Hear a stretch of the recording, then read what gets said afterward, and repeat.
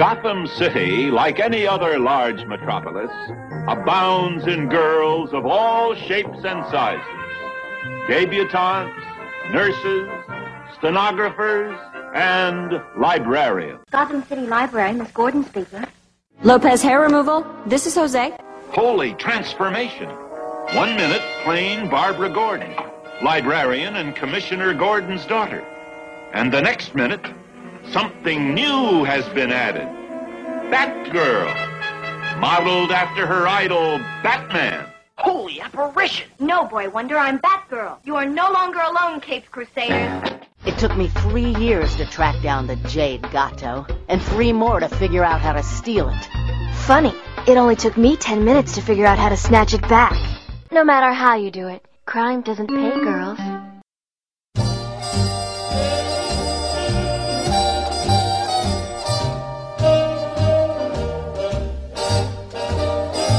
You do something to me, something that simply mystifies me. Tell me, why should it be you have the power to hypnotize me? Let me live neath your spell. Do that voodoo that you do so well. For you do something to me. Salvete. I'm your host, Stella, and this is Backroll to Oracle, the Barbara Gordon podcast, episode 65 for August MMXIII. Episode 65 is brought to you by this public service announcement. What's this stuff? Sunscreen. It blocks the sun's harmful rays. Want some? Nope. I'm gonna stay out all day and get a great tan. Look at your back. It's as red as a lobster. I don't feel so good. Hey, Stella, your friend's been out in the sun without protection. Leatherneck. Next time, use a sunscreen. Wear a hat and a shirt and look for some shade when it's really sunny. A bad sunburn could make you sick and even put you in the hospital. Now we know. And knowing is half the battle. G.I. Joe! Batgirl to Oracle is also brought to you by MileHighComics.com, your new and collectible comic book store. Mile High Comics has an inventory of over 5 million comics from the gold, silver, bronze, and modern age, and over 100,000 trade paperbacks. If you're not into the vintage stock, Mile High Comics also has a subscription service called the New Issue Comics Express, offering a discounted price for comics ready to hit the shelves. Examples of the prices you may encounter are October's Batgirl number 24 and Birds of Prey number 24, both for $2.69. So if you're looking for vintage back issues or a great modern subscription service, be sure to check out MileHighComics.com. Finally, Batgirl to Oracle is brought to you by TweakedAudio.com, high-performance, noise-reducing earbuds. Purchasers who use the code TBUSaves get 33% off the whole order, plus free worldwide shipping. TweakedAudio.com. Plug in, turn up the volume, and give us a try. Well, since yes, in fact, you are hearing my nice voice, I survived the Tough Mudder, and I guess some people were wondering, what is this Tough Mudder, when I posted on Twitter and on the Batgirl Oracle Facebook that, if you don't hear from me, then that's what happened. And Tough Mudder is, in fact, it's basically a race, an endurance race. It's a challenge. More so a challenge than a race, because they really try to get you to work together, work with either your team, or if you come by yourself, which I did, work with others to just make it through. And for the most part, the races are 10 to 13 miles long, around 20 obstacles or so, and these obstacles are developed by British Special Forces, so you can imagine there's some intense things that go on. And they're all over the world. I mean, there's some in Australia and England, and then, a slew of them in the the United States. And originally I was going to do one, they said, Virginia Beach. They always say a particular location, but they try to do it within 90 miles or 90 minutes of that particular location. So Virginia Beach, it wasn't really, it was sort of between Virginia Beach and Richmond. And that was June 8th through 9th, but then we had a tropical storm come through and basically cancel that entire event. So I switched because I did not want to do, my other option was to do a mid-Atlantic one in the fall, and I didn't really want to. Starting to get cold, and I would prefer not to do the Arctic Enema in the cold. So I switched to one in Buffalo, New York, which is actually where I grew up. And again, it wasn't really Buffalo, it was more Andover, New York, where Alfred State University is. And that was the 27th, 28th, and I decided to do the Sunday. Saturday is really packed. You've got like 15,000 people, and that maybe with spectators involved as well, because you can pay to be a spectator and they have a specific route that you can go along and see different obstacles and cheer on your family or friends. I did Sunday, a lot less people, which I think is, less stressful, having to wait for people for obstacles or just having people crowd around you as you're running up. And it was an ATV park, so there were some up and down hills. I wasn't expecting it to be as up and down as it was, because there was one obstacle called Cliffhanger, which was basically like at least a half a mile hike upwards, and it just definitely reminded me of something that I would encounter at Wintergreen, which they had, at a ski resort basically. So for the most part, I ran the flats and the downhills. The uphills, unless it was really muddy and slippery, the uphills I tried to conserve my energy and just walked them for the most part. Sometimes if it was a short uphill, then I would run, but this one was 11 miles, so you're going 11 miles. Do I want to get rid of all of my energy just to prove something and run up this hill? So that was basically my thinking. Of course, there are some water stations, and a couple of the water stations, they had bananas, and they had some Cliff Bar, like energy chews. So I definitely used all those. My goal, of course, first goal was survive. Second goal, to do it under 4 hours. Average time is about 4 hours, and I actually completed the course in 3.5 hours. So I was pretty happy with that. Some highlights. Well, first of all, there were some obstacles that I was absolutely dreading. I was dreading the electroshock obstacles. The first one was electric eel, and so you've got these dangling wires that have a shock attached to them, 10,000 volts, and you have to crawl through the mud, so they're just hitting there. And the first hit that I got, there was someone next to me, and he just yelled out like the F word. And then and I looked back at him, and then right after I got hit, and I'm like, oh my gosh, I did not expect. I was prepared for the worst, believe me, but it is pretty intense. So then, if you imagine whatever limb this electrode is touching, the entire muscle just seizes up, and it was just not pleasant. And so hitting my arm was probably the worst. The leg, I could feel it, but it wasn't as bad, I think, just because there's more there. And I just absolutely did not want it to hit my head. So however much I could, I was diving under this water and just getting my face in the mud to try to avoid all things hitting my head. So that was the first bad one that happened. I was nervous about the constrictor, which is just basically a black pipe, and the pipe goes downhill for a little bit, and then as you go down, it starts to fill up with water, and then you have to go up a pipe. And so some of these are open air at the bottom with the water, and some of them are not. And so I was just worried, just this nervousness of drowning, basically, that, oh my gosh, how much room am I going to have to breathe? Am I going to have to hold my breath in order to get up, the next tube? But it was actually open, so it wasn't bad as I thought. Got to Arctic Enema. This one I was really dreading for sure. So it's basically a dumpster, right? And it's supposed to have ice water in it, and just ice, and it's brought down to 32 degrees Fahrenheit, 0 degrees Celsius. And so, I'm told by all these people, you jump in, you're going to go into shock, and so I'm just fearful of this. I just want to get through it, just push through it. So I jump in, and it was cold, but it wasn't as bad as I was scared of. There weren't as many ice cubes floating around, so perhaps they didn't refill it from Saturday, or this is just how it was, but I was thankful for that. And then you've got this beam, this wooden beam in the center, and you have to go underwater. So this is something that also makes me nervous, just the unknown, because I can't see over this beam.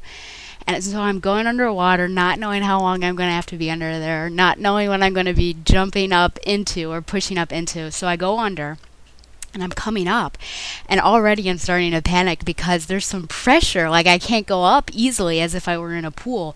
So there's some pressure. So I push up, and man, you come up and you're in the ice. And as you get closer and closer to the side of this dumpster, more and more ice is happening. So I am moving along. In my head, I'm just like, just push through, just get out of here. And it's just getting so thick, and I can tell like my limbs are just starting to freeze. Basically every part of my body was freezing, and so I'm just moving, and it's hard because it's just so solid. Someone helped me out of the tank and everything, and then when I climb out of the tank, I see these people like waiting, I guess, for their teammates and everything, and I just wanted to stand or walk or whatever, but I just knew, like, you need to start running, Stella, because you need to get blood flowing. And when I started running, I couldn't even tell, like, basically all I could tell was that my legs were moving, but I couldn't feel anything, but I just had to get that blood flowing. So wasn't as bad, but it certainly was just a little nerve-wracking and getting out of there. But I think I was prepared for that, if only because I snowboard, so I'm used to that cold weather. Monkey bars, they call it Funky Monkey. That was definitely, I knew it was going to be a challenge for me. I'm pretty good on the monkey bars, I think, because of my my small size and everything. It's angled up, and then it's angled down, so it's tough to begin with, and then even going down is slightly tough because you don't want to go really quickly. You have to take your time. And I knew that they were either going to be slippery or they were going to spin as well, the bars. So I was prepared for this, wiping my hands off and everything. And my trainer, when I was still with him, he told me, the best way to do this is to really put your hands against the side of the bar, because you know how you've got the bar, and then the bar is attached into sort of the beams. And so put your hands on the very outside so that there's some stabilization there. And that's totally what I did. I made it up. The very top one, the peak of it, spun. So once I first did it, like, I felt it spin, and I'm like, oh man. But then I went down without falling, so I was very happy about that. But I think that the crowning moment was really Hold Your Wood, and it involves basically carrying a very large piece of wood, and you've got two options. You've got a trunk that's cut to be maybe 18 inches. It's probably like 18 inches by 18 inches, and then that's width and height. Thickness. I mean, it's probably like 18 by 18 by 18, even though it wasn't a square, but it's definitely bigger than a foot. And it's just like if you went out to your backyard and decided to cut a tree down, this like chunk. Or what you could do is have this longer piece, and by long I mean it's about the size of a bar that you would use at the gym. It's definitely thicker. I would say that it weighs more than like a standard bar weighs 45 pounds. So that's either like a tree limb or sort of like a birch tree sized trunk, if that's what they did. So you've got those two options. One is definitely, for like singles. If you want, you'd go with that one trunk. Or the other ones that I was just describing, the longer ones, that's like a partner log. So you would have it on one shoulder and then a partner would have it behind it. I in no way wanted that large trunk, like the fat trunk. So I decided that I am just going to do this partner bar, but I'm going to do it by myself.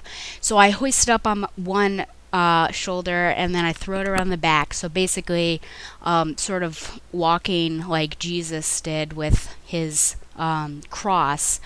And I'm walking along, and you've got, a half a mile at least to do.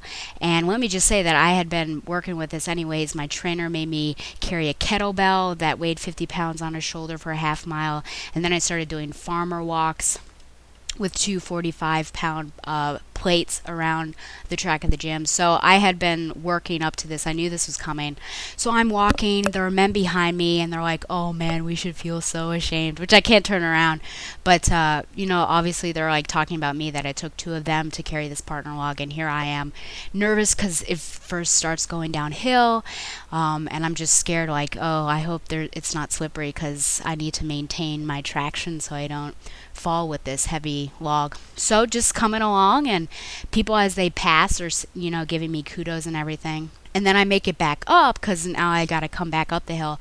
And as I'm reaching back to the pile of wood, because I have to drop it off, for the next person, one of the people at the Tough Mudder people is saying, oh man, we've got a beast here. And when I dropped it off, people started clapping me and giving me kudos and everything. So that was definitely like a really big moment for me, just like this small person being able to carry this thing that's meant for two people all by yourself. And it was tough. I'm not gonna make it sound like it was really easy, but I'm just glad that I pushed through it, and I was happy that my training was able to come up to this moment. And even at the next water station, people congratulated me and said that was great.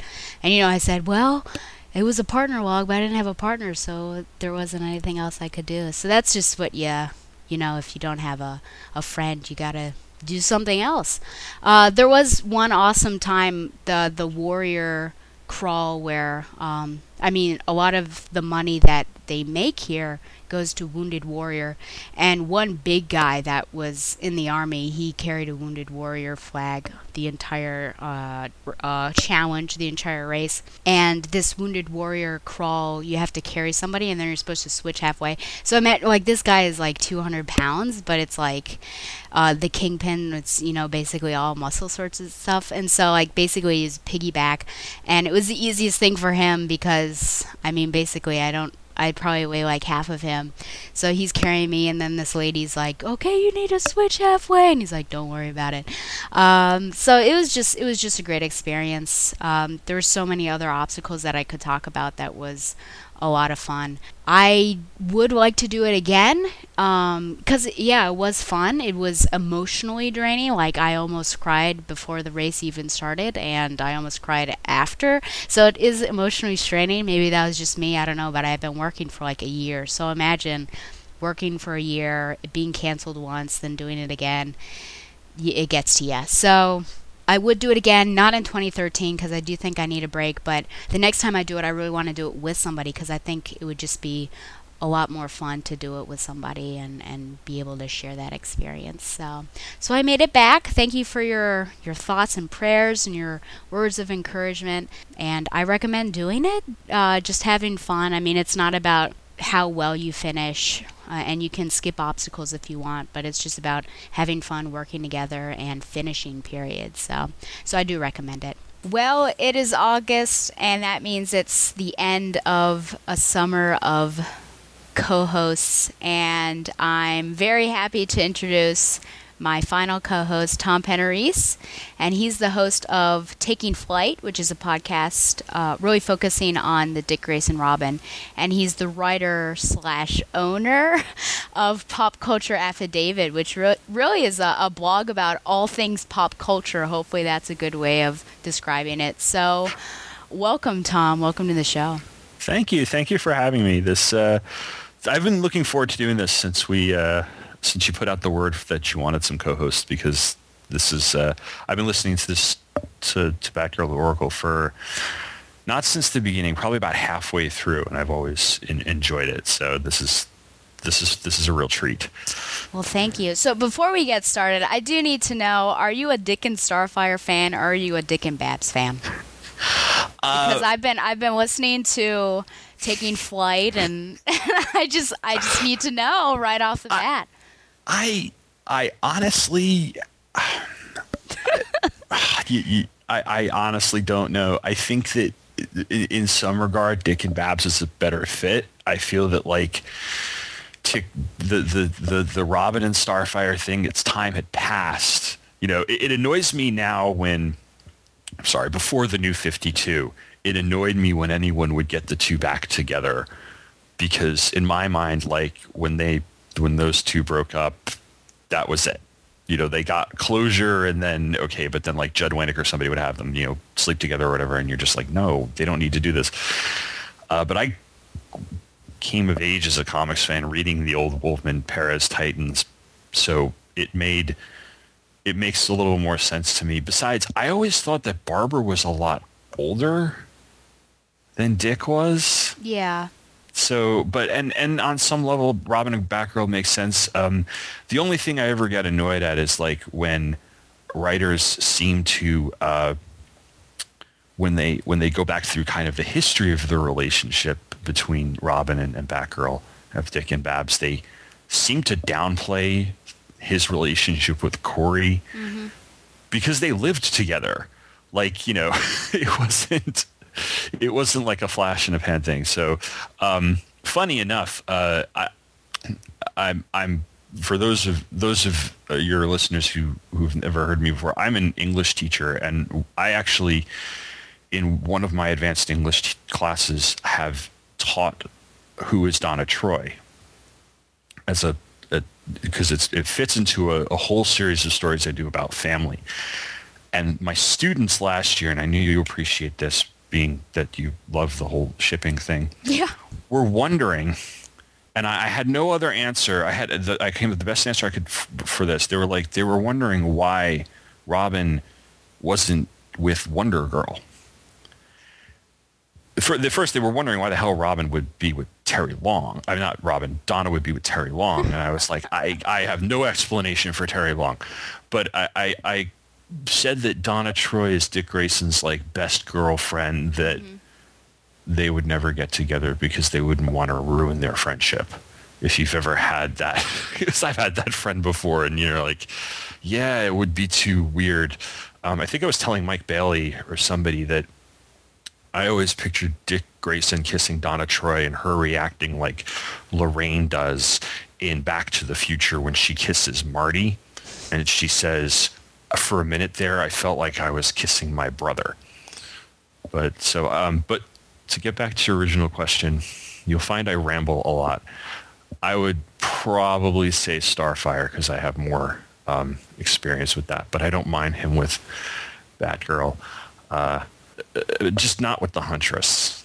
So there's a little bit of a problem with the call. Looks like I dropped Tom since he answered.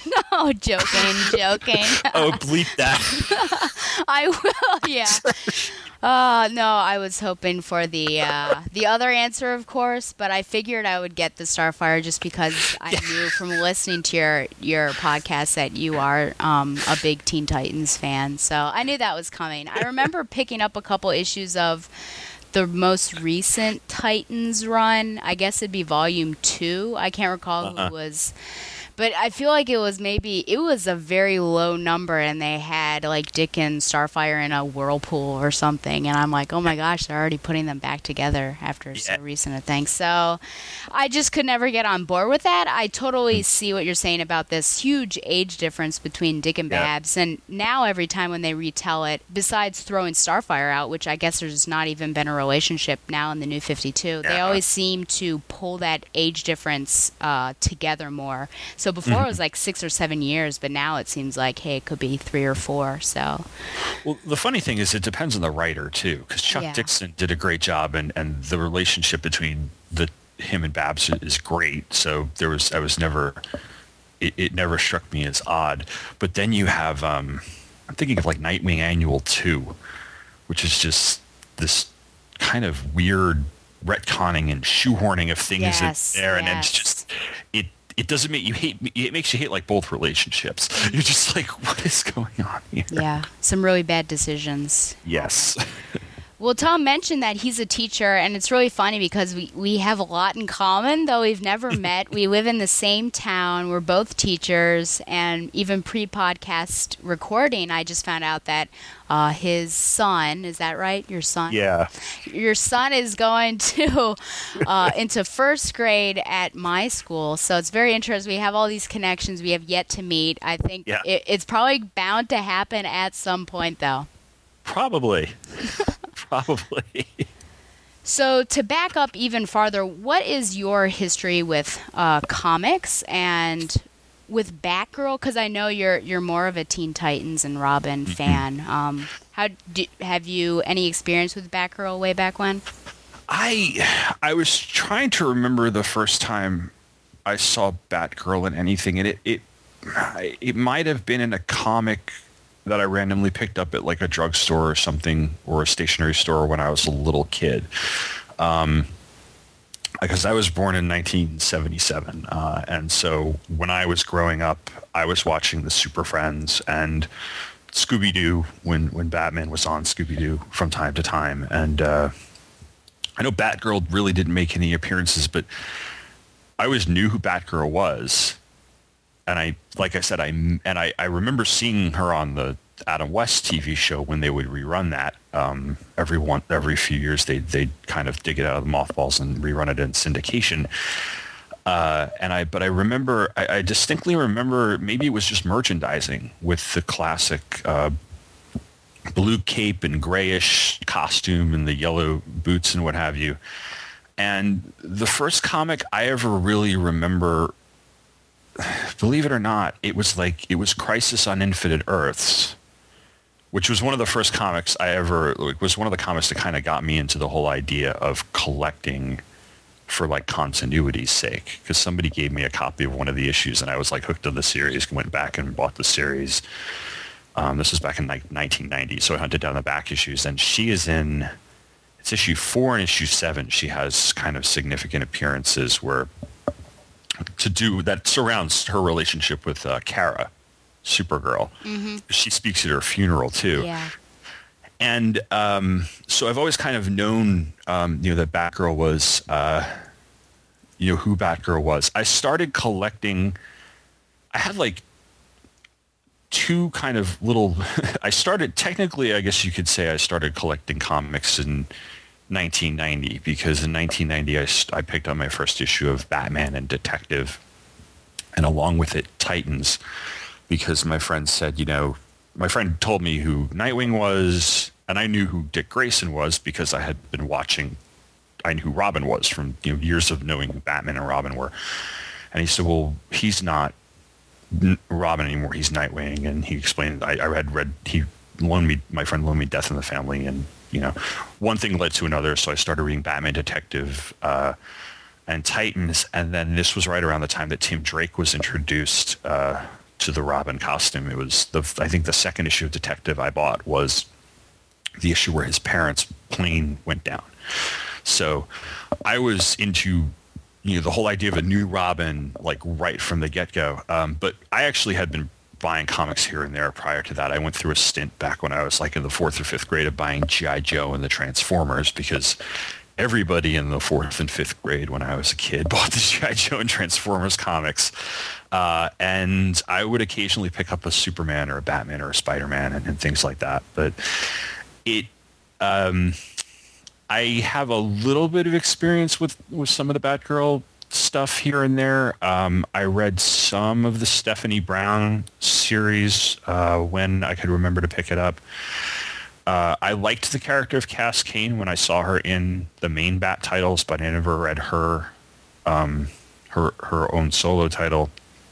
And I was reading the current iteration of Batgirl, and I think I dropped it with issue 0 or issue 13 or so, because the only thing about the New 52 that I've actually liked is how easy it is to pick up and drop titles. And Batgirl Nightwing's kind of on its way out, actually, which is kind of sad, because I've been reading Nightwing for years, and it's just not, I don't hate the title, and I didn't hate Batgirl. It just wasn't doing it for me. Mm-hmm. And when you're doing comics kind of on a budget, you're like, all right, what do I really, really want to read, and what do I not want to read? And the issue that we're talking about tonight, I actually liked quite a bit. It's the first Batgirl story I've read in about, almost a year, and I really enjoyed it. So I might, kind of see where that's going. But yeah, so I've been kind of on the periphery of, as far as Batgirl is concerned. Never liked The Killing Joke for several reasons. and one of it being what happens to Barbara. But I always loved Oracle, the character. Yeah. And I always loved what, as far back as the Suicide Squad. And I thought, if you're gonna rescue a character from that was a really, really cool thing to do. And I loved how strong of a character she became as Oracle. And I also have a soft spot in my heart for Stephanie Brown because I liked her the minute I saw her as like the spoiler. So, and I wish they'd bring her back somehow into the New 52, but I know that's a sore spot. I read enough comics blogs to know how much of a sore spot Stephanie Brown is. Yeah, and there are so many people that are missing from this new universe, and Donna Troy is one person that I really recently, like in the last 5 years, started to connect to and really enjoy that character. And of course, Wally West, I know, is a big thing for many people, and of course, Stephanie Brown and Cass Kane. You just wonder where these people have gone. I know. I'm annoyed about the Wally West thing because there was a period I read all of Mark Waid's run on The Flash back in the early 1990s and loved it and really came to like that character as the Flash. But then again, I didn't have much experience with Barry Allen. The first Barry Allen story I read was his death. So, but I know I do. So that's my kind of long-winded origin of comics. I've been more or less collecting comics on and off for about 23, 24 years now. And have been podcasting for about a year. So a little late to the game on the podcasting thing, but have listened to hours and hours and hours and hours of podcasts since I started listening to them a few years ago. So, and that's made it a lot more fun too, I will say. Yeah. So your podcast, currently you call it a mini-series. Is there any plans to expand it and continue with it? I'm wrapping it up with the next episode. What? And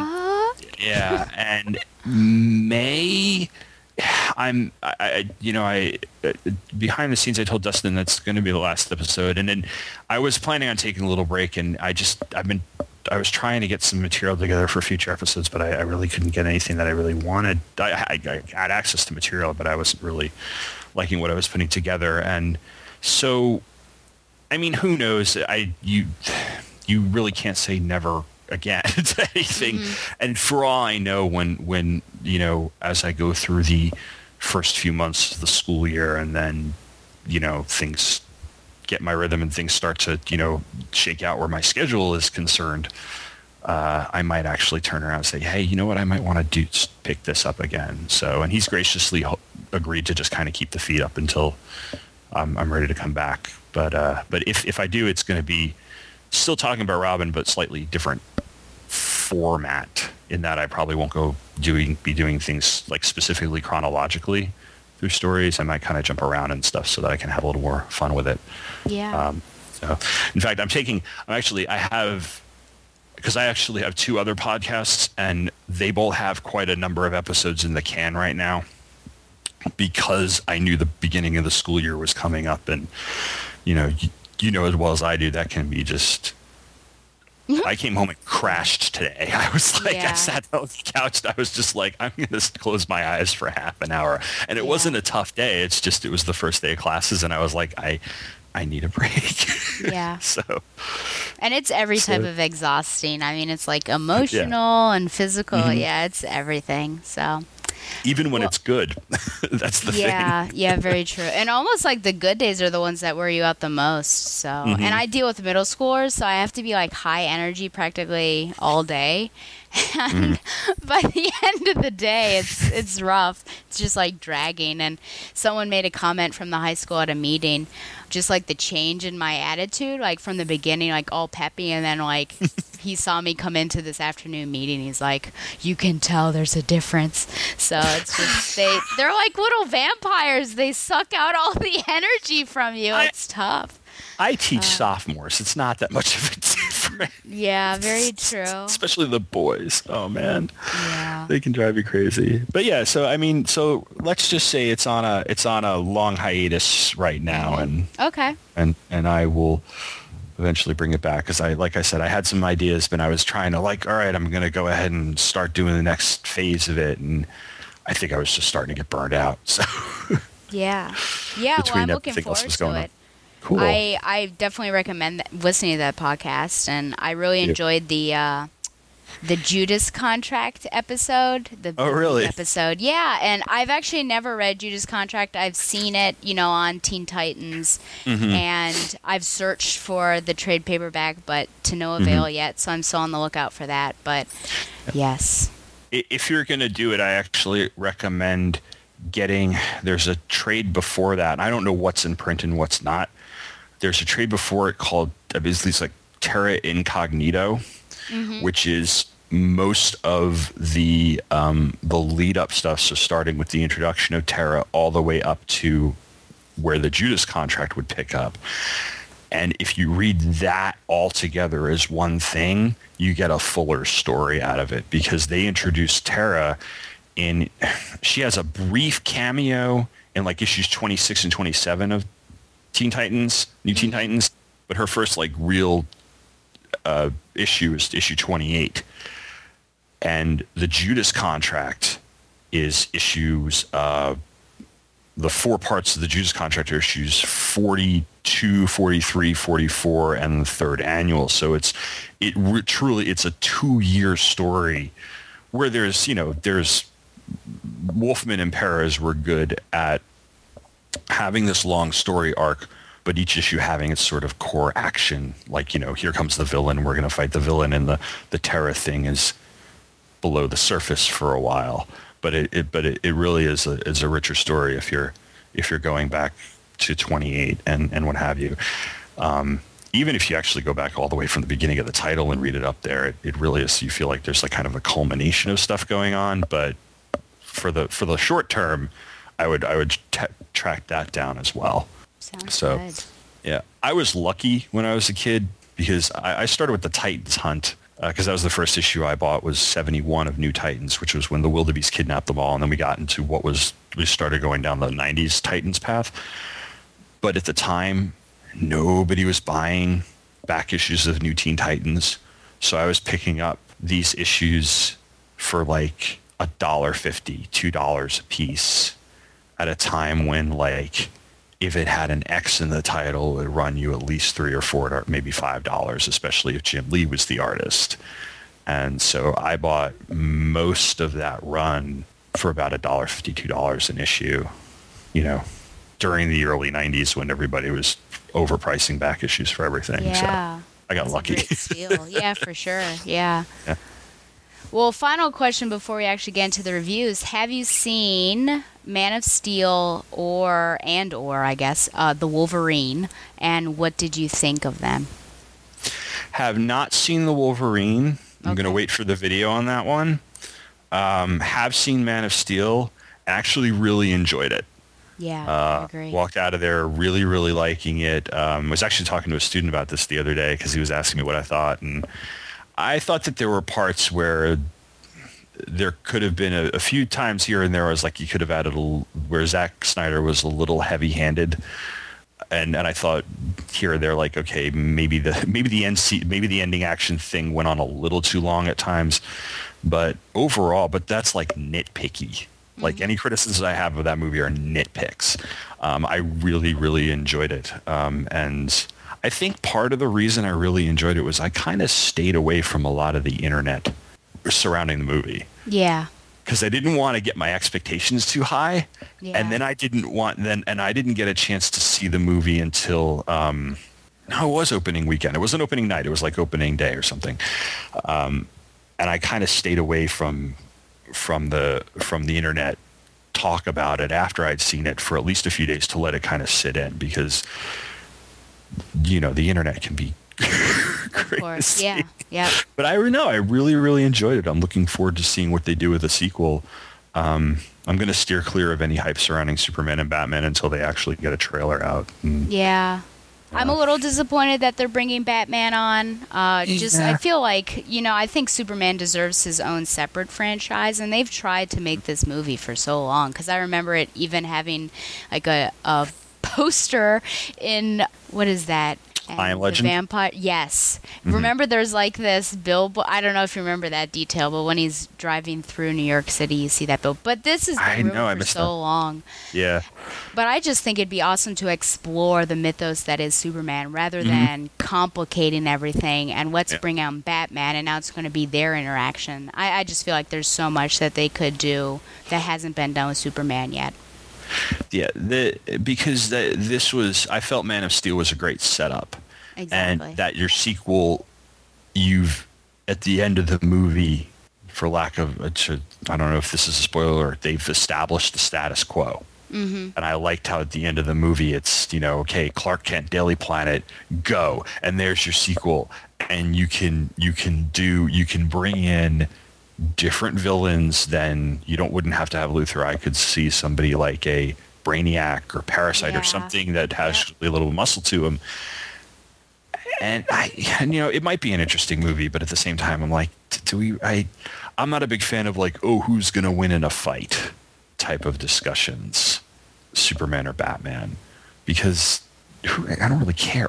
Yeah. I want to see Superman and Batman team up to fight, whoever they have to fight. Yeah. So. Yeah, let's hope that doesn't last too long.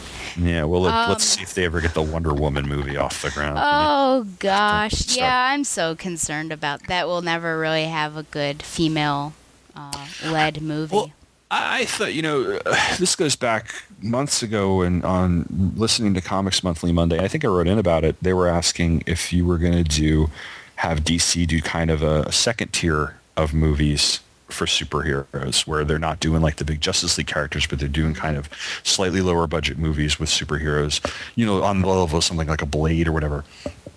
I had thought Batwoman would be the current iteration of Batwoman would be an excellent film because you have those noir elements and the supernatural elements. You have a really great character in Kate Kane.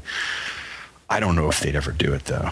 Yeah, I agree, and I love that character. Do you think it'd be hard to sell her because she is a gay character, or do you think it would be? I think that would be hard. They wouldn't even deal with that on the movie. I think if they didn't deal with it, they would get so much flack for not dealing with it. Yeah. And if they did, it's a catch-22. Mm-hmm. Yeah, one of my favorite. I love the relationship between Kate and Maggie, and that would be a good way to tie into Superman. Actually, since Maggie used to work for Metropolis PD. Yeah. But I don't know. Yeah, I would love to see on the Marvel side. I still really want to see an Iron Fist movie, and you could always double it up and do Luke Cage and Iron Fist, and of course bring in Jewel if you really had to. But there's so many awesome characters that. Yeah, I just think they need to get something going, but I guess we'll see. See how the Marvel's doing all right with the Avengers stuff, but yeah, they could use some ancillary characters and what have you. I'm kind of curious as how they're going to do this Days to Future Past movie. Is like I said, I'm not setting my expectations high because Batman Forever burned me on that. So I've always set my expectations low for a superhero movie ever since that. But I'm old and grizzled and cynical when it comes to superhero movies. But, between Batman Forever and Superman Returns, which I didn't hate. I have it on DVD. I really enjoy it. I just, I have the same...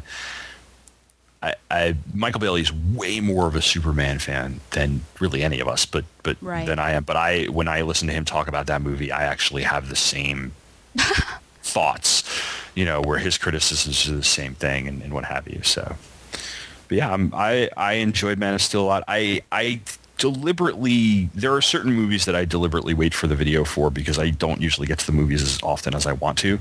Iron Man 3 was one of them, and The Wolverine was the other, especially after the reviews started rolling in, and I was like, all right, well, maybe I'll just wait for it to come out and rent it. Mm-hmm. So. Yeah, well, I don't know if you know this, but by the...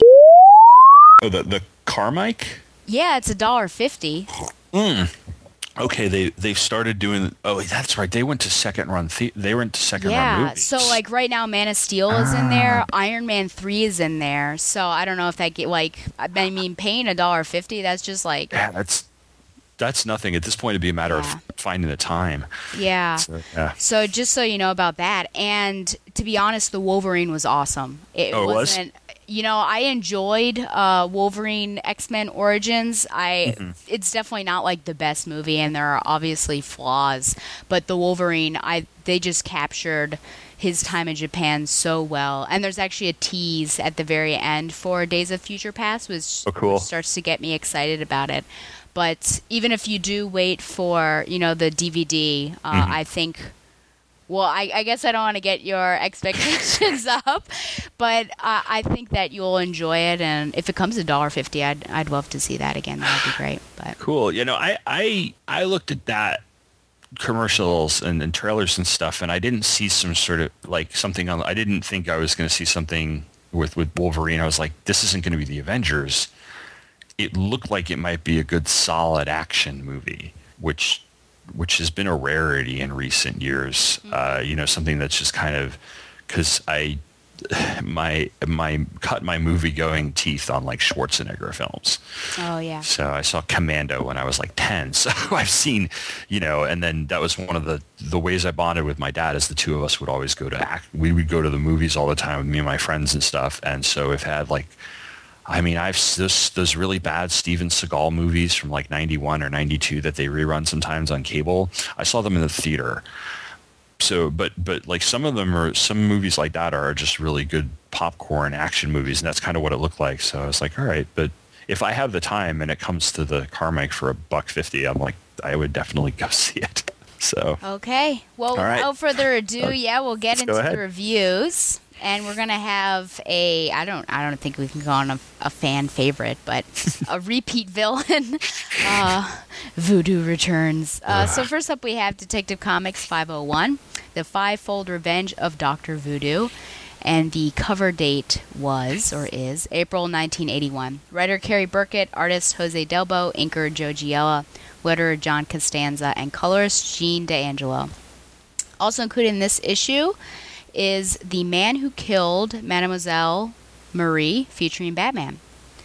So Voodoo and Ancient Master are making some gumbo for a cookout, and Batgirl is invited. Actually, Voodoo has been following Batgirl for days. He's been stalking her on Facebook and gaining a piece of her costume and strands of her hair to make a lifelike voodoo doll. Who hasn't wanted to do that for one of their students? The Masters said that they have been thwarted. However, the spell broken before it reached its target because Batgirl is protected by a powerful Loa, which is a spirit, since she is a servant of the law and she cannot be harmed by a direct attack from the gods of chaos.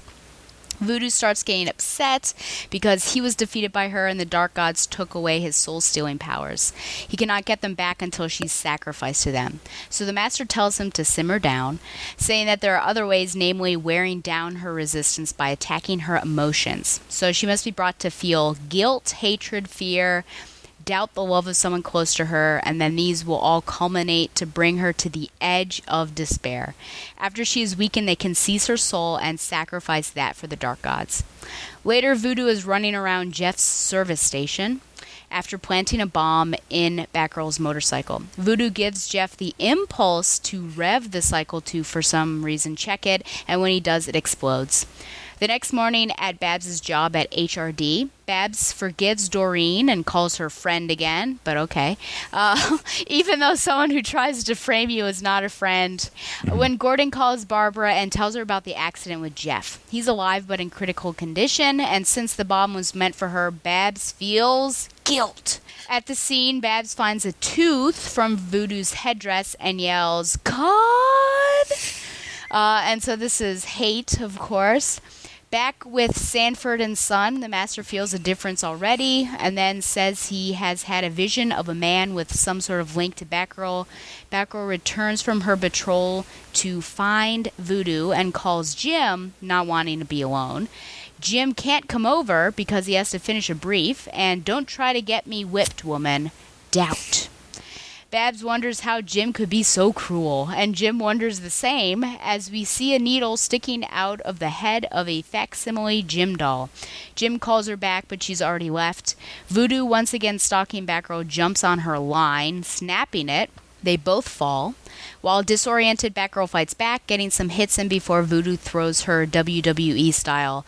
Then injects the unconscious Batgirl with the drug that will heighten all the painful emotions she's now prey to, hopefully break her resistance, and cause her to beg for the dark gods to take her soul. To be continued. Wow. So what is this your first experience with Dr. Voodoo? Yeah. And wow. And what an experience. Yeah. Does he know she's back? Does he know who she is? Like, I don't does he think know? so. Okay, so she doesn't know who Barbara Gordon, like the connection between Barbara but Gordon. it's such a point. I mean, that he's following her around that you wonder how could he not know? Yeah. But all the other things, it doesn't seem like it. I've never been a fan of voodoo villains, to be honest with you. And I mean, at least I can't. The advantage of the way this is written is I came into this more or less cold. I've been listening to the previous episodes of the show, so I knew about the Barbara Gordon murderer storyline and all that. But at the same time, I hadn't read any of that, so I still didn't feel lost as a result. You know, I do have to say that I like that, because there are some comics, especially nowadays, where you pick up a random issue and you have no idea what's going on. Right, yeah. At least here you have an entry point. The artwork is pretty solid. I have to say the problem with this story is that it and the next issue, the two parts, it's really overshadowed by the main story in Detective, because I read that anyway, because I was like, oh, this looks like a cool Batman story, which is an amazing story. So this isn't as forgetful as, say, like a Nemesis backup from something like, you know, or Green Arrow backup from like down the road. But it definitely, you know, you definitely remember the other story and the issue a little bit better. Looking at this, Dr. Voodoo is like, control your emotions, man. It's just like voodoo steroid freak or something. Yeah. It's this sort of like roar Hulk smash, because I can't take her soul. Let's see, on the idea of getting at somebody's friends is a good one, voodoo or no voodoo. I mean, that's a great trope. I get your point about how I would not exactly forgive somebody who framed me for murder either. Yeah, and I don't know how Doreen is not in jail. She explains that she did turn state's evidence, but I feel like that doesn't get you off scot-free, and you always have to still pay the piper a little bit. But yeah, I know. And she's back at the same job, I know, which is like a government job. Nothing ever happened. I Let's know. forget all this happened. Yeah. Let's see, turning the page. Hey, 7 muscles in 7 days. Okay. It's page 6. You nailed it with Khan. Yes. Do you hear me, Voodoo? You will pay. Like, really? Yeah. I mean, it's a tad dramatic there. I mean, it's very, very over the top. And I love on page, that was page 5, on page 6, where she goes into her apartment and everything. And I love how, I guess this is 30 years ago, so I don't know what apartment buildings were built like then, but how convenient that she has an apartment building that the windows open like that, as opposed to like some apartments that I had in the past where, like, you know, good luck getting the windows to fit through a window or something. Yeah. Like that. And the panel of Jeff, is it Jeff or is that Jim? Jim, yeah. Sitting on the couch in his very stylish open collar shirt there. It looks like those couple of panels is almost very Kurt Swan looking. For just a split second, his face looks like a Kurt Swan drawing, which is probably just unintentional, but I was just like, hey, wait, that looks like the couch, the color scheme of the couch is very like Clark Kent's apartment, that ugly green color with the brown walls and everything. So it looked like a panel out of a Superman comic, even though it probably wasn't intended. But I think it's a decent setup. I mean, if you're going for a 2-part story, you have a villain who is, you know, the voodoo thing aside, it would have been interesting just to have him go after her friends, right. In that way, voodoo or no voodoo. But you have a good cliffhanger. I mean, you have a nice. It really isn't much of a well, yeah. And she gets a couple of shots in before you're right. He just suplexes her or whatever that move is. That looks like it hurt too. She's out cold. Yeah. But no, it's a pretty solid setup for the story, and it does make you want to read the next part. Yeah. The return of Dr. Voodoo. I just wonder how many people were clamoring for this. And I sort of knew it was going to happen because the previous issue that he was in, he ran off and she didn't run after him. So I knew he had to be coming back at some point. But I am just surprised that with all these personal effects that he has collected, that Batgirl has somehow not noticed him following her. That's one of the questions hair? And all of this other stuff, and the fact that he probably doesn't know that she's Barbara Gordon, which I just think is impossible, but it doesn't seem like he does. He does remind me of, this whole thing I've been going through on Amazon Instant Video. If you're a Prime member, all the Bond films through August are free, so I've been watching them, and I'm in the Moore era, which I don't really like Moore as Bond, but Live and Let Die. All of this sort of comes at me as Live and Let Die. It's very Live and Let Die. You're right. But he also reminded me of a villain in Batman Beyond who was a voodoo sort of hunter named Stalker, Stalker. So I just got a lot of that vibe. I wondered who the Master was, because we see him in this issue and the next one, but we don't really get an idea of who this guy is, except that he's the Master and he knows more things than Dr. Voodoo does. So I'm a little disappointed about that, because it could be interesting learning more about him. I guess I wonder how the Master created a voodoo doll of Jim. If he only saw this blurry vision and sensed that there was a man in her life, how did he get these specifics? And don't you need some sort of personal artifact to attach to a voodoo doll in order to properly do it? Because we don't see anybody else working for him, right? It's not like they've got Dr. Voodoo and Voodoo's hygienist assistant. No. Go out and collect the stuff, Igor. Exactly. Yeah. Abby Normal. Throw in a Young Frankenstein reference there. But it's like we don't have somebody he sends out to or he doesn't even explain, you were trailing her and I had him, or I had you collect things from her friends. And you're right. It could have been explained away in 2 sentences how he knew who all these people were. And I guess that's just the trouble, that this is really the backup to the main story, because she only gets 10 pages out of the whole book. And so I guess they do have to sacrifice some plot points and everything. I mean, even the beginning, it's just they're right in the middle of everything. And they don't do a backflash of who this voodoo guy is or anything. So that's the unfortunate part. What would you give it out of 10 if you were to grade it? As a setup, I'd say about a 7.5 or so. Okay. Based on the rest of it, it does. I would say that it over the course of this, I would say it get to preview what the next chapter is. It does get better from there. I mean, but it was a halfway decent setup.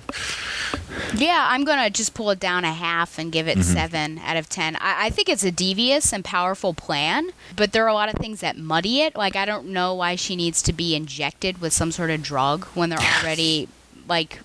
already fulfilling what they need to do with all the mystic mumbo jumbo. So then all of a sudden we've got some science thrown in as well. So it just seems like it's really good. It's a good idea, but there are some things that are messing it up. So 7 out of 10 for me. Yeah. And he reminds me of a character from the Teen Titans that I think actually comes up later from the Brotherhood of Evil called Hungan, who is a voodoo character who does something, but it also involves computers. I never exactly, long story short, in the middle of a battle, he could hit his little kind of cyber voodoo doll and Cyborg's leg would start to hurt or something. Oh dear. Or whatever. It was, the Brotherhood of Evil was a halfway decent concept that Wolfman and Paris created, and they had, Hungan was probably the weak link in that, because they had Phobia, which was a good foil for Raven, Warp, which was, just think of an evil version of Nightcrawler.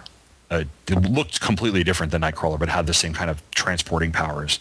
But then you have like Plasmus and Brain and Mala, who were left over from the Doom Patrol days, and that was an interesting group of villains, better than say like Dr. Light and the Fearsome Five, which were always kind of a little goofy.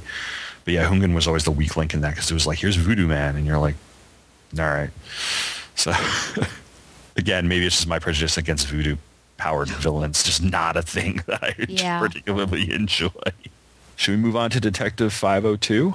Sure, I'm ready for that. All right. So Detective 502, I believe, came up the next month, and we have a story written by Carrie Burkett, drawn by Jose Delbo and Joe Giella, lettered by John Costanza, colored by Gene D'Angelo, edited by Paul Levitz, who, by the way, I meant to point this out, apparently had the Sparkplug Company. If you look on the wall of the garage. Oh, yeah, they do like to do that, yeah. Which cracks me up, because there is a actual store up in the New York area called Levitz Furniture. Mm-hmm. So every time I see Paul Levitz's name on something, I kind of get a flash of Levitz Furniture commercials. Anyway, twisted images writhe to a pulsing rhythm, mocking and accusing, spewing poisons of guilt and self-condemnation into Batgirl's already wounded mind. And though the Dark Knight damsel will escape this hideous experience when she awakens, the damage will already have been accomplished, and Batgirl will learn what it is to live a nightmare. The splash page shows Barbara Gordon lying unconscious on the ground, while the phantom images of all of her friends and the full-color image of Dr. Voodoo hover over her, and her friends are all like kind of looking at her either in horror or they're angry. It's kind of a cross between the two, in agony, horror, and anguish, and what have you. Turning the page, we see Barbara wake up, and that she realizes no, she did not kill Jeff. She had a dream that she did. She then recaps the events of the previous issue in her thoughts, and she decides that she has to get off the roof of the building where she had passed out. Dr. Voodoo at this point is nowhere to be seen. In fact, he's elsewhere. He and the Master talk about how their spells are weakening their enemy, and that soon they will be able to seize her soul as a sacrifice to the dark gods, which will appease them and return his mind control powers. But first, they have to go after a blonde girl who has a strong connection to Barbara. Sometime later, a very haggard Barbara Gordon limps wearily into the offices of Humanities Research and Development. Bob Barton gives her grief for showing up late, and Babs, well, she slaps him. And I would too. Because he's kind of like Steve Lombard-ish. Anyway, she storms away wondering what's wrong with her. But in all honesty, like I said, the guy had it coming. A moment later, her boss, Mr. Stein, calls her into his office and says that while he'd normally let her take a few days off to collect herself, what with the stress of her recent trial and what happened to Jeff and all, well, he needs her to complete that safety report as soon as possible. And don't forget to put the cover sheet on the TPS report, okay? Barbara heads to her office and rushes into a ringing phone. It's her father. He tells her that he needs Batgirl at police headquarters, where he tells her that Dr. Voodoo has sent a message that Tracy Dover has been kidnapped. It's obviously a trap set for Batgirl. Tracy's the bait. Dr. Voodoo offers to release Tracy if Batgirl comes alone to a certain area of town. Jim tries to get Barbara not to go, but she insists, and she basically says, pray for me. A short while later, Batgirl walks through said part of town, and just as he said, Dr. Voodoo is there, and he has Tracy. He's trying to lure her into a house which will serve as a temple of sacrifice for her soul. She goes inside and sees a skull and a stake and is very afraid, especially as it seems to morph between images of herself, Jeff, and other familiar faces. She kicks the glowing skull aside and tells herself that she won't be frightened. As she heads upstairs, Dr. Voodoo is waiting for her and decides to pounce. Barbara is significantly less afraid than Dr. Voodoo had thought she would be, and in the span of a few panels, she smacks him around, slams him into a wall, breaks his mask, and exposes his scarred face and his one blind eye. He curses her for destroying his symbolic link with the dark gods, and as he pleads for the forces of darkness to come back, Barbara kicks him down the stairs and thinks about how much better she is now at overcoming her fears. So she finds Tracy and is relieved to find that she is all right, and that is the end. Yay! Everybody's fine. I have to tell you, I don't know who Tracy is. Tracy is a little girl that thought she saw Batgirl get thrown off the side of a building and be hanged. And while she was held at gunpoint by this guy known as the Cormorant.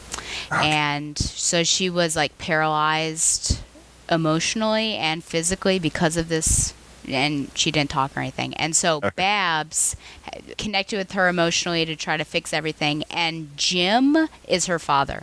So that's how Jim and Babs started, quote, dating, because she had been over to their house so many times. Okay, cool. Well, that makes sense. I actually like the splash page. This is going to sound stupid. It's a very comic booky looking splash page. This sort of everybody's like the best kind. Yeah. Yeah, it's just one of those. Okay, it's that sort of secondary cover one that you would see for years and years and years in like the Silver and Bronze Ages. And considering there's no cover to this because the cover to the book is the Batman story, this is actually a really good cover splash.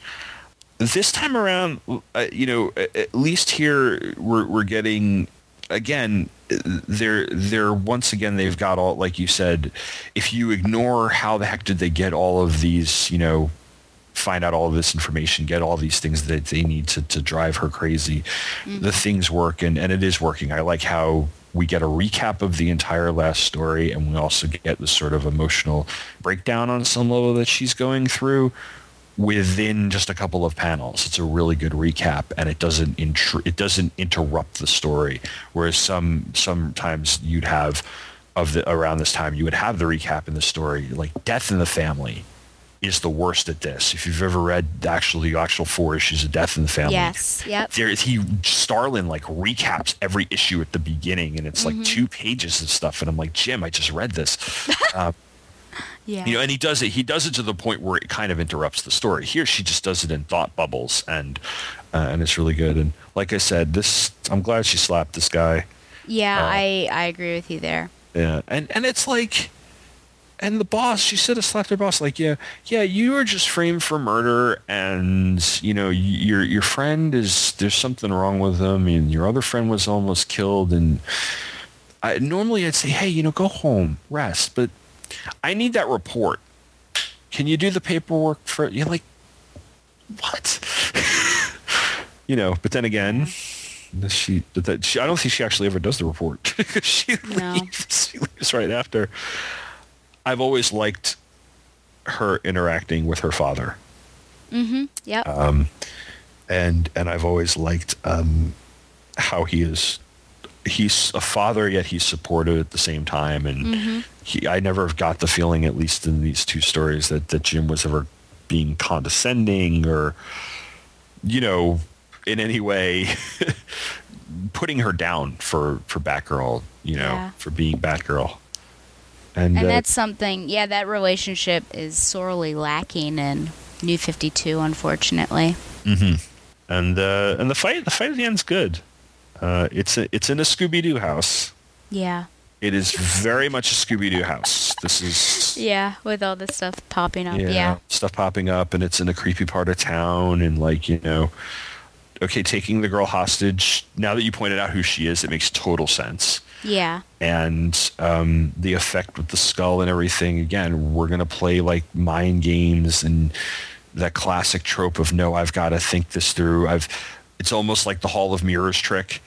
I've got to find the real one and punch the real one. And once I punch through that, every other mirror shatter, and it's you and me now. And we're going to take this out. And I like how they did that. And I like the action, she takes him down. Mm-hmm. She kicks him around, punches him around. And we see again, he loses his connection with the dark world. And it's actually a pretty satisfying ending. I actually really, really dug it.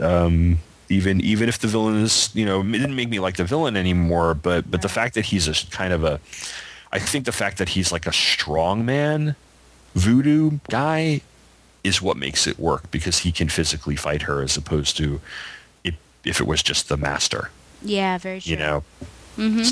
I guess I'm a little disappointed, though, that it seemed like he was so easily defeated after all that build-up. Like, once they started fighting, he was just down. And, she took him down hard, but I don't know. I guess I just wished that we would have seen the effects of the drug that he apparently injected her, or just more mind games, and to have a really difficult fight between the two of them.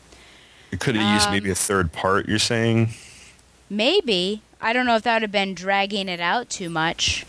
But I mean, the way to really throw her over the edge would have been to kill the little girl. But he hesitated. But I guess we're not in that type of comic era now. No. But that would have been the thing to really break her, I think. Yeah, no. Thankfully, we're not in that era of comic books just yet with this. Yeah. I also am glad she slapped Bob Barton. That has been a long time coming. He's been a jerk since she walked through the door, and she's been tolerant of it up till now. I have gone along with all the other emotions that they've put into her, but fear I thought was a bit of a stretch, because it's not really fear of finishing a report. I just felt like it was anxiety and stress. Given the things that she was tasked with, and fear was a bit much. Like fear, you're scared. Well, yes, that is a synonym, Stella. But the anxiety, I don't know. I guess it's hard to explain now, but you understand what I'm saying. If fear is the wrong word, it's anxiety, it's nerves. Yeah. And you had mentioned doubt earlier. And that's more it's getting under her skin, it's psyching her out, and she's having a lot of self-doubt. Yeah, you're right. Fear would be when she gets to the house, and now I'm going to scare you into, but that's a scarecrow trick. Yeah, very true. You know? Yep. Yeah, totally. I love how he called it a Scooby-Doo house. That is right on there. With all the tricks. You want someone to come out and explain how it all happened. That'd be great. I would have gotten away with it. Exactly. If it weren't for those meddlesome kids. Yeah, or meddling kids. I do wonder what happened to the Master. Will we see him again? Where is he? Because he just sort of disappeared after everything. But I was actually glad to see a repeat villain for Batgirl. I think this is something that maybe subtly shows her importance in the comic world, just that she had a rogue for a small time. Yeah. But, despite all the build-up, I think just the story ends so abruptly that I don't know if maybe pulling it out it would be too much and then it would drag, or this was just the only way to go about it. So I'm going to keep with my original score of 7. So equal. They both had pros and cons, but I think 7 is where I'm going to stay here. Yeah, I'll probably keep my original score about a 7.5, mainly because I think kind of overall the whole story in 2 parts is about that. I was just noticing the Master disappears after like page 2. He's never in the final. For all she knows, she doesn't know the Master exists. Yeah, exactly. Kind of how he's like, God, I'm going to drop a prequel reference. He's hid the Darth Maul to the Darth City. Okay. He's the Darth Sidious to the Darth Maul. Okay, But like he's pulling the strings. So, right. Like I said, I don't know anything else about Dr. Voodoo and any future the character may have had, but it's plausible that the Master will abandon this guy and he'll pick somebody else up as a new apprentice. That's actually a halfway decent premise. Yeah. So that he's kind of behind something if you wanted to bring this character back and have him, screw things up more. But I never got the sense that the Master was the one who was looking for vengeance on Batgirl. It was Dr. Voodoo, and the Master was guiding She's him. helping him. Yeah, but it's great that she knows nothing about him. I think that opens such a great door for a good potential story. Yeah. Okay, well, when we come back, we're going to review Batgirl 22. Let's see if I actually like this one. And Birds of Prey number 22. But now we have Zaius' Radio Hour featuring First Date by Blink 182.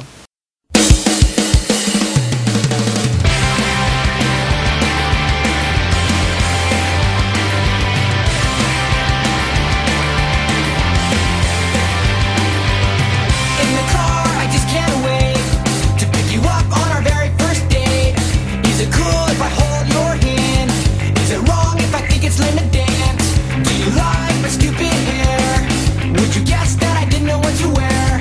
I'm just scared.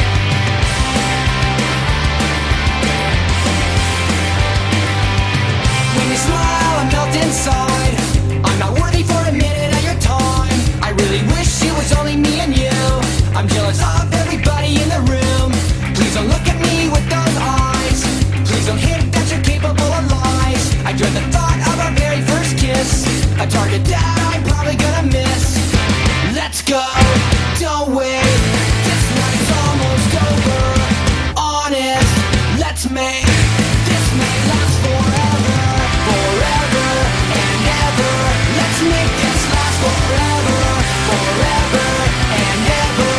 Let's make this last forever.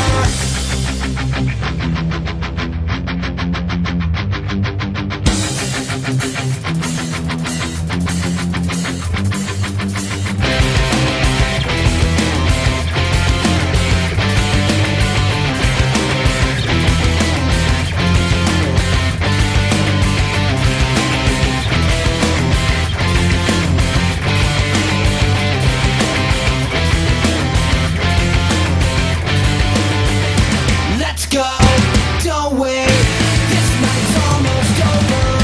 Honest, let's make this night last forever, forever and ever. Let's make this last forever, forever and ever. Let's make this last forever, forever and ever. Let's make this last forever, forever and ever. Let's make this last forever. And we're back. So you said you dropped Batgirl around issue 13 or issue 0. What went into that decision? What are your thoughts on Batgirl before reading this particular issue?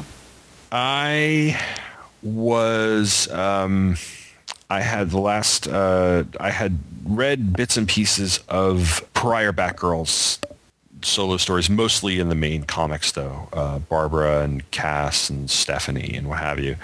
And when the New 52 was announced, the biggest thing about the New 52 for me was that I dropped after nearly 20 years of collecting it, more than 20 years of collecting it. I dropped the Teen Titans because I saw the previews of Teen Titans and Red Hood and the Outlaws, and I'm like, I'm done. I'm walking away. And I had dropped Teen Titans earlier, a few years before that, during the Sean McKeever run, because I just wasn't really enjoying the book. But then came back when J.T. Krull had taken over the books and was actually doing a great job. So I had gone back and, filled in, being, a collector in that regard, filled in the holes. But I saw like Scott Lobdell and Brett Booth or whoever had taken over, and I was just like, no, I can't do this. This is, as Michael Bailey says, this is my bridge too far.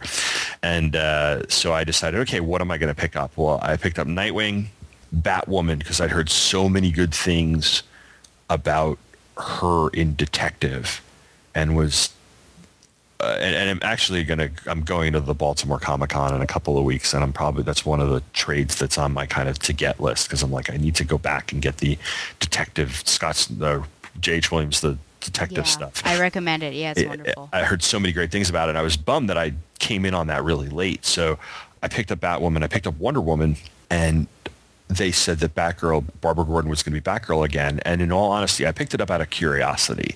I was like, I want to see how they do this.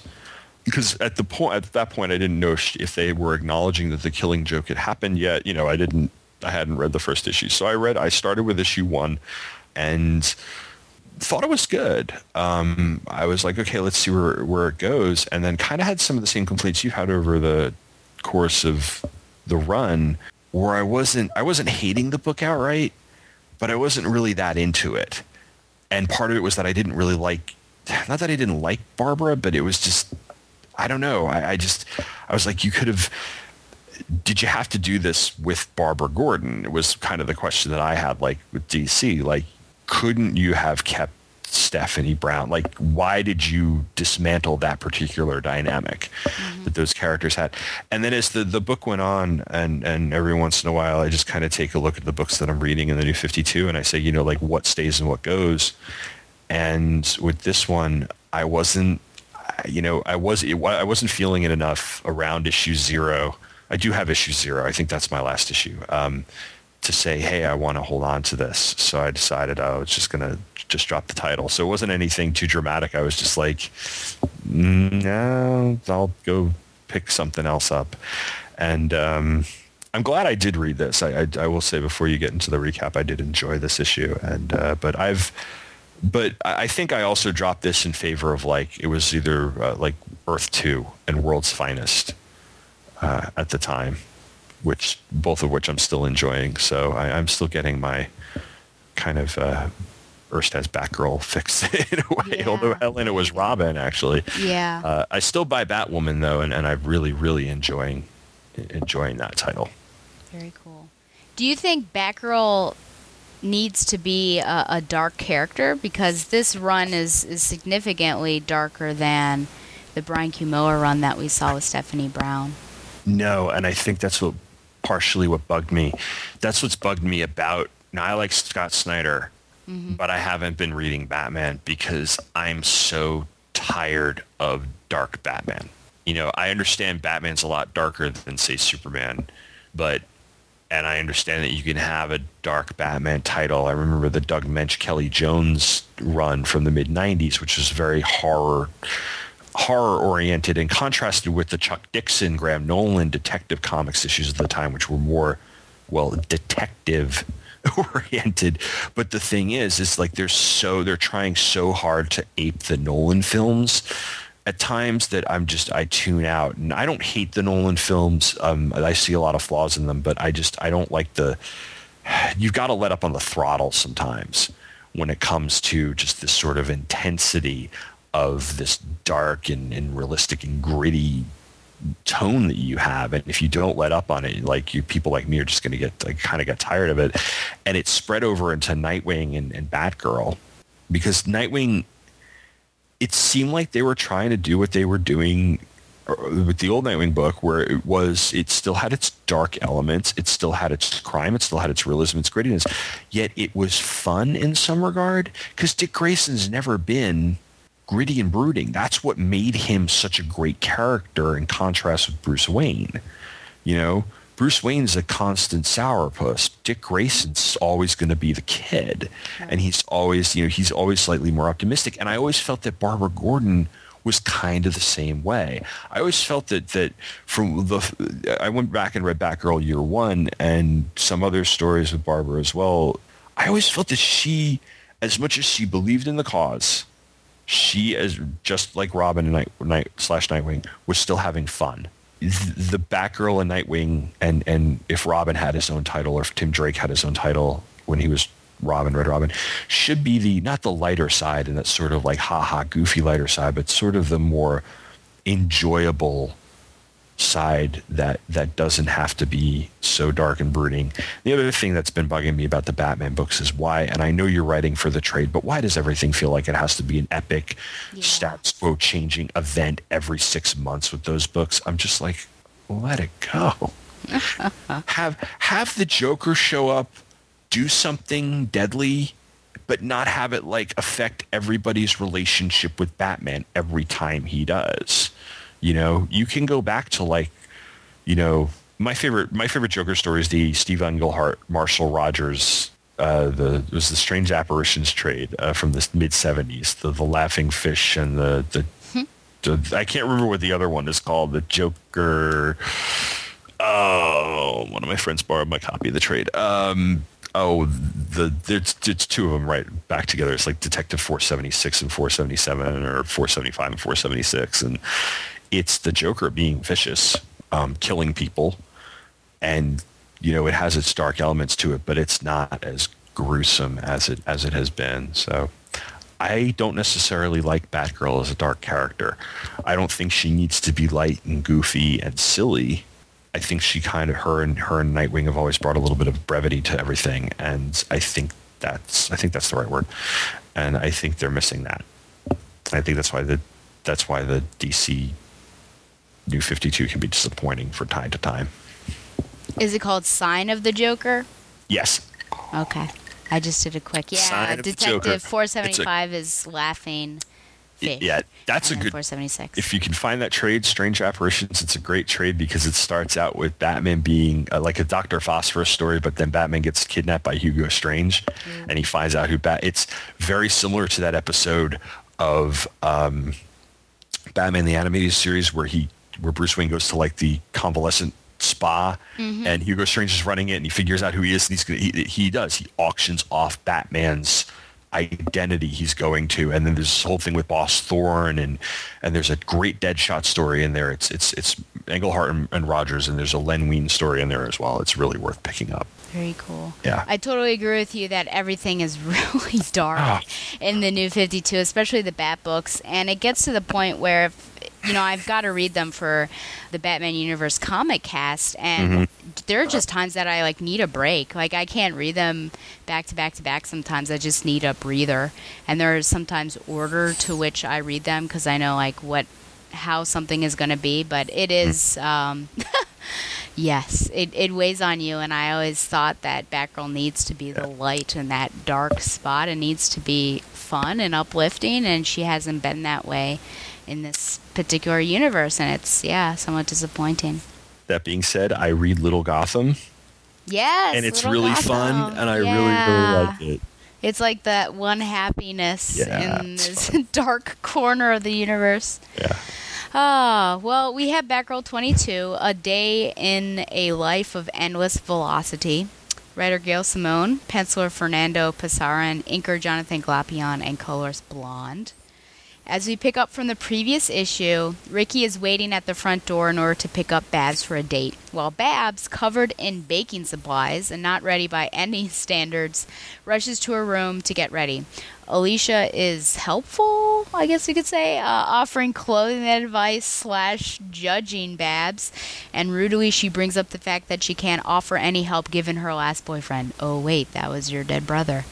So Ricky and Babs, now in a slinky black dress, walk down the street arm in arm. Ricky has the opera planned, with reservations at a French place afterwards.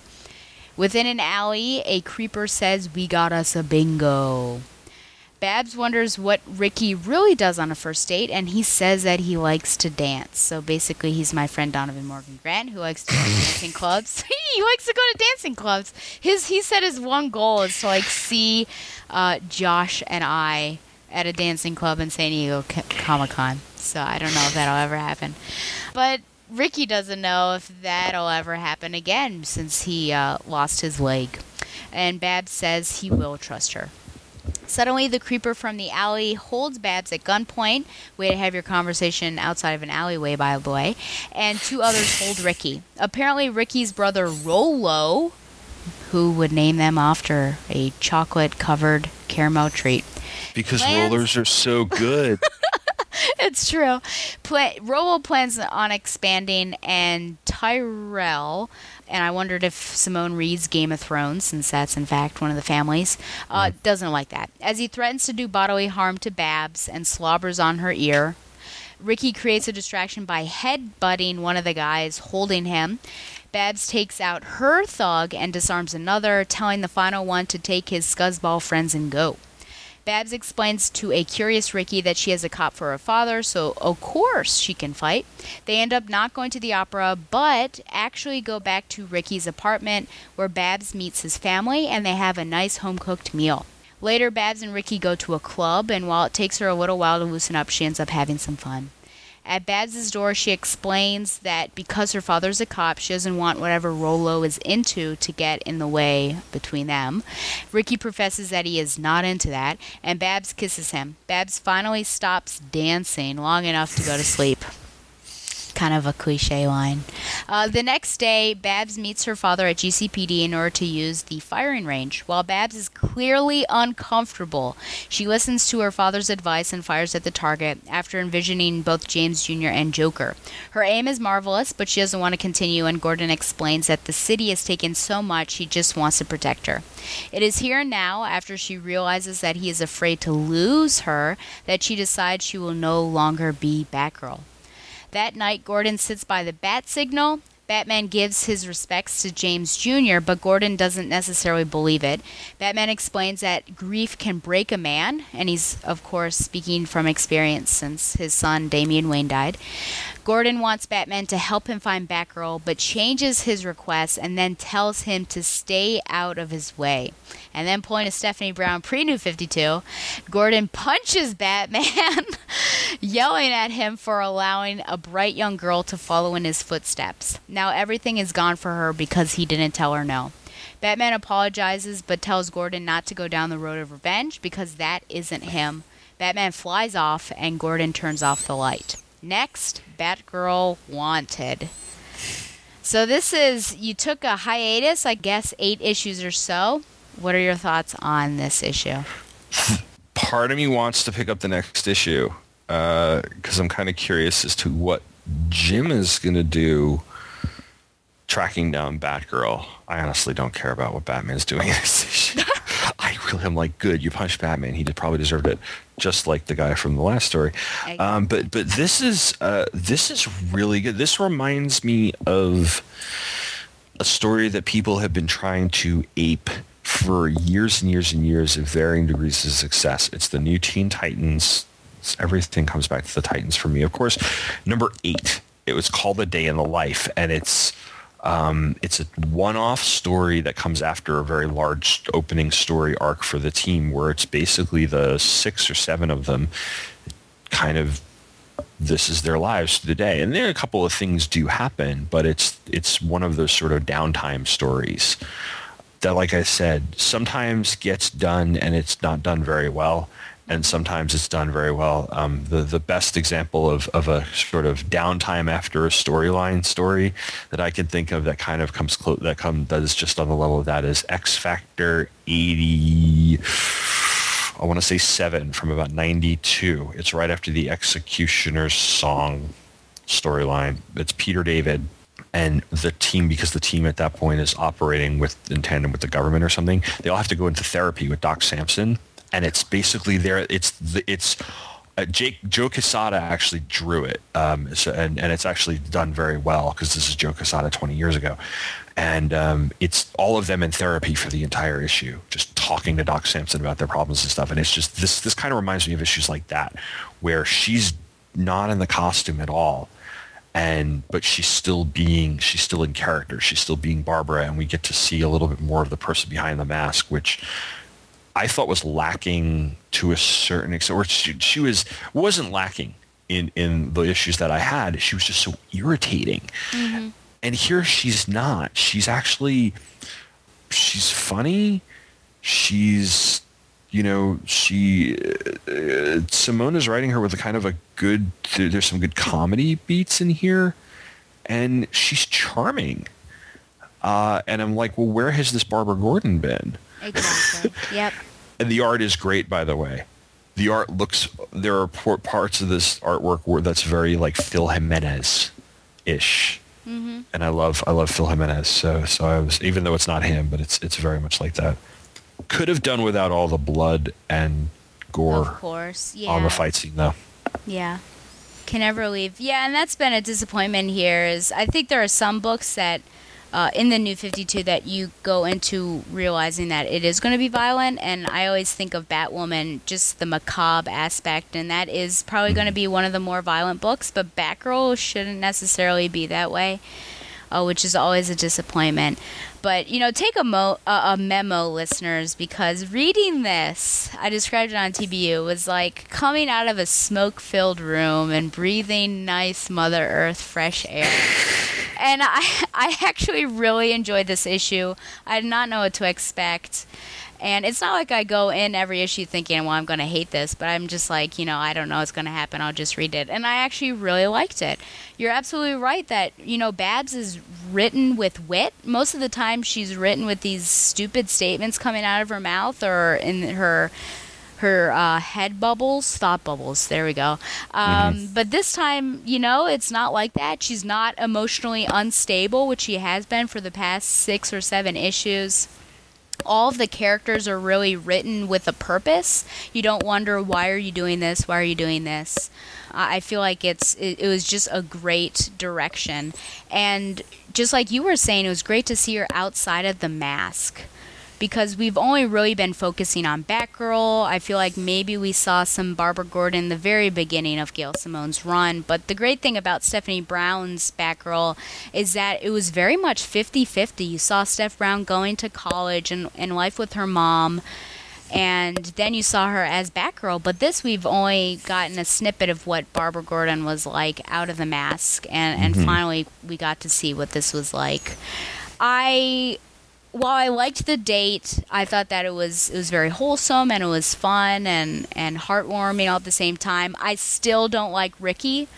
He was introduced midway in the run, and then we saw him in the shipper special, that the February issue that they sent out, and then she met him again at a soup kitchen, and I still wonder how they traded numbers and set up this date, but he just doesn't, and I don't know what this is going to make me sound like, but he doesn't seem like the type of person that the Barbara Gordon I know, would date. I mean, pre-New 52, where the era we were just reading, right now she's dating this lawyer guy.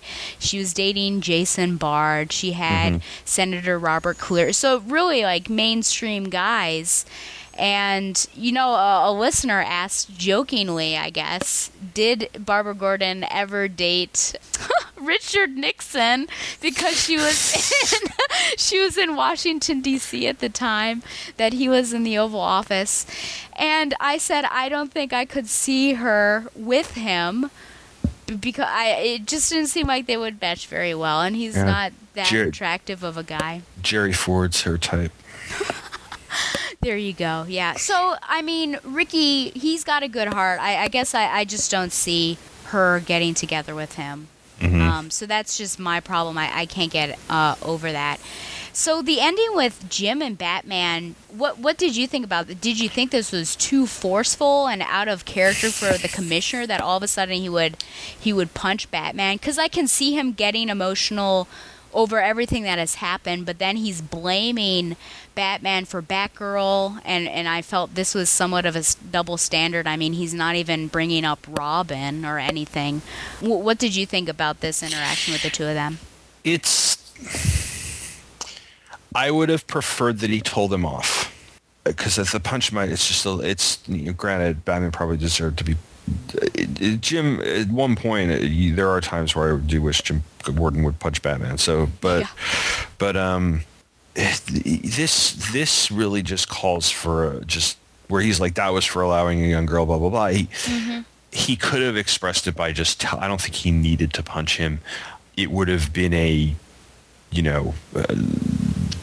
my mind, it involves cursing. Just turning around, and maybe Batman says something and turning, and he's like, F you, F you, you and that blood, and just like laying in them verbally. And I think that's would be more effective, because now granted, like I said, I haven't read a ton of the New 52 Batman. I don't know what the relationship between him and Gordon is like, but if I know anything about the post-crisis on Infinite Earths Batman and Jim Gordon's relationship, where there was a bona fide friendship for years, this would have really cut if he had yelled at him and cut and done that instead of punching him. It would have cut a little bit more deep than him punching him. In fact, you know what this reminds me of? Batman punching Superman in Death in the Family. Oh yeah. Because it comes out of nowhere. And he just punches Clark, and Clark rolls with the punch. He's like, I think I broke my hand. Yeah. And that's basically what it is. It's him. He's transferring his anger. I guess that's the phrase. He's obviously not really that mad at Batman. Although, again, it is setting up the whole thing where he's gonna eventually discover cause he doesn't know she's Batgirl. I never picked that up. No. Right? He doesn't know it. Right. So I think he's just we're obviously setting this up. Yeah. When we're gonna get that, I don't know. And like I said, I may pick up. I'm sure that the comic store has the. I got this off the rack at the comic store. No, I got Birds of Prey off the rack at the comic store. So I'm pretty sure that they have the back issues of Batgirl. So I could probably pick them up. If not, I can just get them off Comixology. So I might pick up a couple just to see if I want to get back into it, especially since DC canceled Demon Knights, and I have an open slot in my there you pull go. list. Yeah. So. Okay. So what would you give it as a grade? I would go for about a 9. In all honesty, I really, for somebody who had dropped this title, I would really go with that. And it would have been a 10 had it ended before the rooftop conversation with Batman. Mm-hmm. If the thing had been the date and then the moment with her father, even if it was at a shooting range, Yeah. even with the blood in the fight scene, I would probably give it a 10 or a 9.5. The blood kind of takes away from it, but for somebody who had dropped the title, wasn't really happy with it, didn't hate it, but it was like, meh. And this being my first issue after a good year and a half or so, or a good year or so, I really, really liked it. Well, after 2 2s in a row, I am going to give this an 8 out of 10. Cool. So a step below you, but I hold this in high regard. I thought it was well done. Still have an issue, of course, with Ricky. And, yeah, you've sort of pointed out some of the flaws that I saw as well. But 8 out of 10, which is pretty high, I'd say, in this run.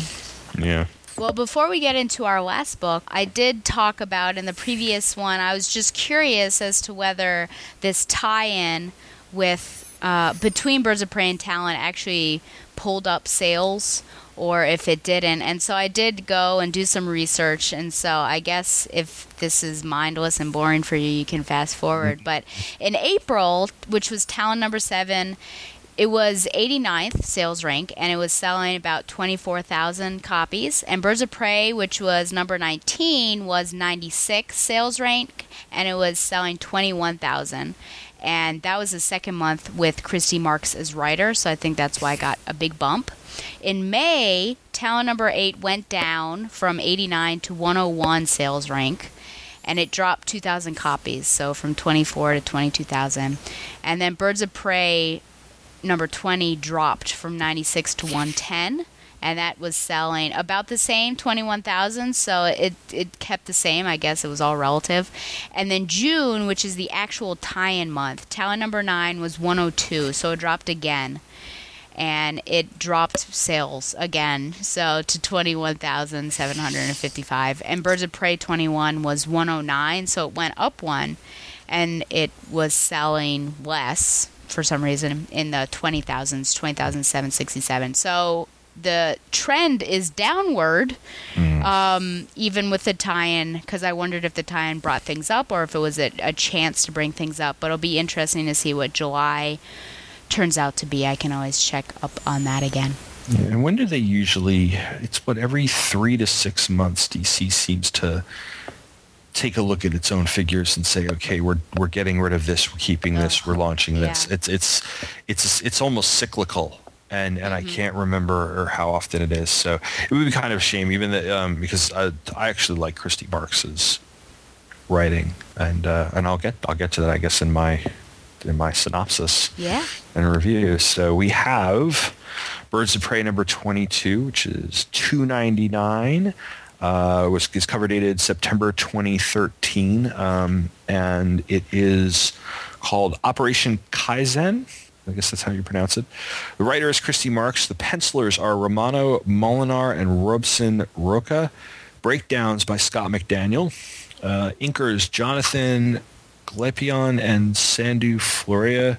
The colorist Chris Sotomayor. The letterer Desi Cienti. The cover by McDaniel and Molinar, Glepion, and Sotomayor. So there was quite a number of people on the cover. Assistant editor Daryl Shan. Editor Rachel Kluckstein. Group editor Mike Martz. And the cover says threatened by Strike Force Basilisk. And it shows Black Canary and Batgirl with kind of some purple energy coming out of their heads.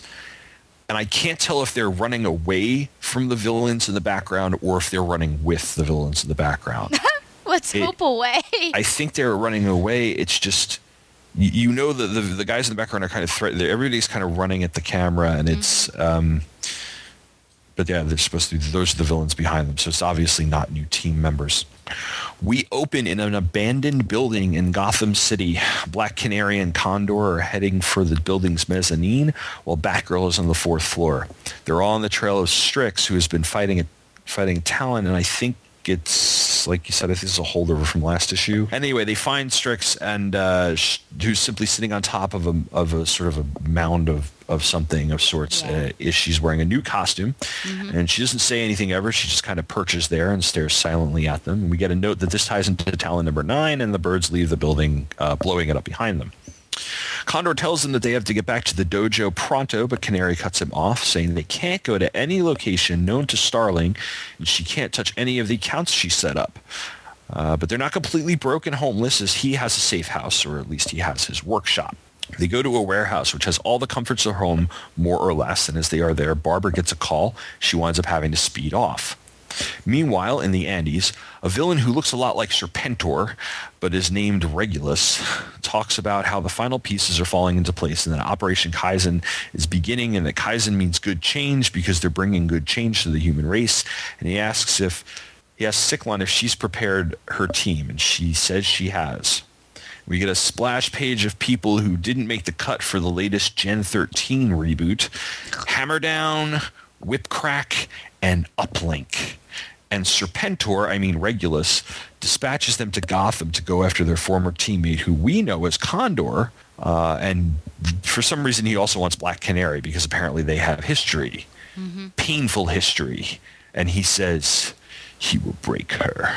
Days later, Condor and Canary are at the warehouse. There's no word from Batgirl. Strix is perched up on a ceiling beam, and she hasn't moved for days. Canary worries that the team is coming apart, and Condor says that it's just a rough patch. One thing leads to another, and they kiss. Canary kind of pushes him off, saying she likes him, but the timing's bad. Condor decides to fly out of the warehouse to take care of financial matters. A short time later at Gotham Municipal Bank, Condor hits the ATM or something and hails a taxi not for himself, but for a little old lady. He's doing a nice job and nice thing. He actually insists on paying for the taxi. Once the cab door closes and the taxi pulls away, this woman tells the cabbie, who is her son, that Condor has not only passed their test, but exceeded her expectations. Who knew? Back at the warehouse, Strix is still sitting around. Batgirl shows up fresh off the events of Batgirls number 19 and 20, which I kind of appreciated how they worked continuity into this, just to kind of, okay, where does this take place? Where does that take place?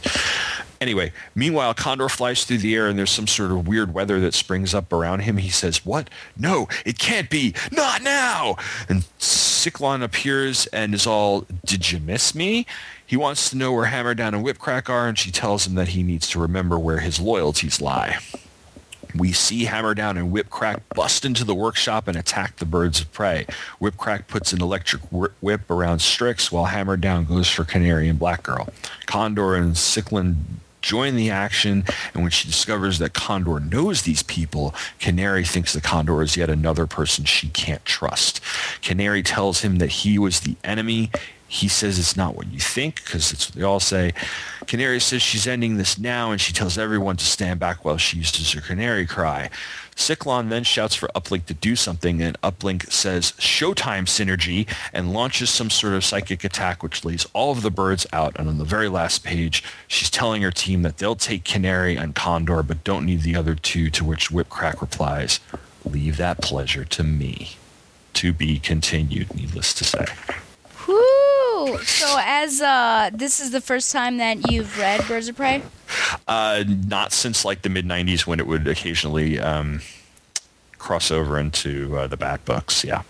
How easy was it to hop in on this? Actually, it was pretty easy. I had a vague idea of who, like some of the characters who I didn't know, Strix and Condor and what have you, were mainly from listening to your podcast. But even if I didn't, I think within the first few pages I could kind of pick up on, like, you know, who the members of the band were, so to speak, and that were kind of coming off of something that was pretty monumental. So this is kind of another downtime issue to a certain regard, or it's a regrouping issue. Yeah. The action's paced well. I think Marks has a really good gift for dialogue. The villains, on the other hand, my snarky comments probably gave away that I thought they were just kind of like they really do look like something out of a book from like 20 years ago. Yeah. Especially the way they're introduced, because it's totally like, hey, we're this team and I'm this person and I'm this person and I'm this person. It's a classic trope actually, but the fight works. Mm-hmm. So I can't fault the villains too much. The big bad, I'm making Serpentor jokes, and the other guy, actually at first glance I thought he was Cobra. The Cobra, the villain from the 70s, the one who had like the cult in Asia or whatever, from the old DC continuity. If you're unfamiliar with Cobra with a K, I don't know if you're familiar with that character from years and years ago. They don't use him as much as they used to anymore, but I guess that's not him. But the characters, their powers aren't too bad. The weather thing, the tornado girl is, that's a power we've actually seen on other characters before. I take it Uplink's power is to provide some sort of feedback, or to seems like it, yeah. bounce their powers back at them or something. And then you have the strong guy. So, again, I can imagine the next issue is going to be either they're captured and brought in and eventually they're going to figure out how to beat these guys or something. But, it wasn't bad. They sort of reminded me of like the Fearsome Five, or... Mm-hmm. Yeah, no, very Fearsome Five. Yeah, or over in Marvel, it's the something 4, isn't it? I can't remember. Over in Marvel, the villains with the names on them, I think of the Sinister Six, but that's Spider-Man. Yeah. No, I don't. Can't remember. There's the Brotherhood of Evil Mutants, and I'm not as well versed in Marvel. I don't think it's Fearsome 4. No, I don't think it's Fearsome 4. But anyway, Frightful 4. Probably. Frightful 4. Yeah, I totally get that. And it reminds me way back when in issue number 8, when there was this break from the action and all of a sudden this other team was attacking the Birds of Prey. It just seems like a new ragtag team. But I am happy at least that we're finally getting to the heart of Basilisk, because this has really gone on for a while, and It's even been involved with Team 7. It's sort of popped up, but I guess it all sort of started in issue number 0 because there was a Basilisk cell in Dinah and Starling's origin, and that was sort of the first bad guy that they faced, and then it has been popping up a little bit. So now it's like, hey, this is the big bad of Basilisk, so maybe we'll finally get to that. I hope that we find out who these people are, more so than just their names. Who is this leader? How is he related to Dinah? How about these other people? What about Condor? All of this sort of stuff.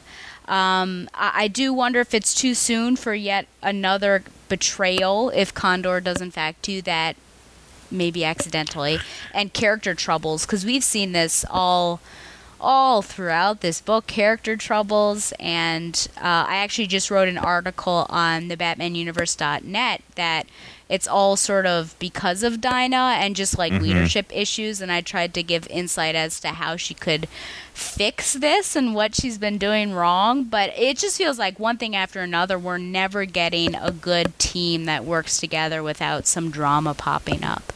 I like that she's the focus of the book, though. Mm-hmm. I like that they get to develop her character and aren't relying on the fact that Batgirl's in the book. Right. That Babs can kind of take not a backseat, but doesn't have to be the center of the book as well. I don't know. Part of me says that Condor's kind of he was the mole inside Basilisk, and he was. He's always been protecting Canary in summer, like that sort of situation. Like he was going to be good all along, because you're right. If it's another traitor, it's like, she might as well just go find Ollie and just start that mess back up again. Yeah.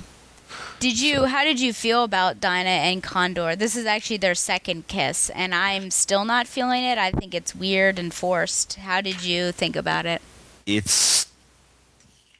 It felt weird and forced, but then again, her reaction acknowledged that. Yeah, of course.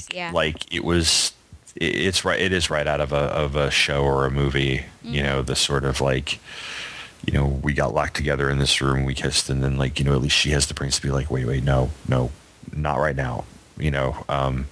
What have you. So he's kind of putting the moves on her. the artwork is pretty good. Yeah. It's not consistently. This has great it's artwork. consistent. I'm not a big fan of the villain design.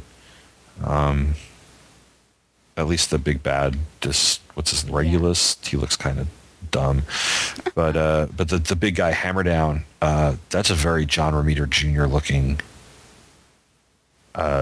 villain. And some of these they're better than some of the other characters I've seen come out of the 52 with the costumes and stuff. I swear sometimes we're back in the 90s with the guns and the boobs and the everything. So at least these people have powers. I like the idea of almost a supervillain network. If Basilisk, and like I said, this is the first issue I've ever read of this series. Mm-hmm. So if they're part of a larger thing, I always like stuff like The Hive or in the James Bond movies like Spectre. Yep. Because yes, I know it's not necessarily realistic, but at the same time, 30 million superheroes running around isn't necessarily realistic either. And I like the fact that the villains can be organized and you would have this threat and it would be part of the normal life in this universe. So I kind of like that there's that. But then again, like I said, when I was talking about my origin story, the first comics I really bought on a regular basis that weren't the occasional Superman book were G.I. Joe and the Transformers, especially G.I. Joe. And the villain in that is a terrorist organization known as Cobra, which is filled of people in different costumes, and it's basically a supervillain terrorist organization. So it's kind of like, oh, okay, I'm kind of used to it by now. Mm-hmm. So, yeah. But no, this is fun. This was actually a lot more fun than I expected it to be. Yeah, and not as dark. I mean, it's certainly not like a light book, but I think that it certainly doesn't burden me and my heart when I read it. I do wonder what was with the old lady and the taxi driver and whether they're affiliated with Basilisk, because that just seemed like an element or a scene that was out of nowhere and didn't really connect back to anything. That's the...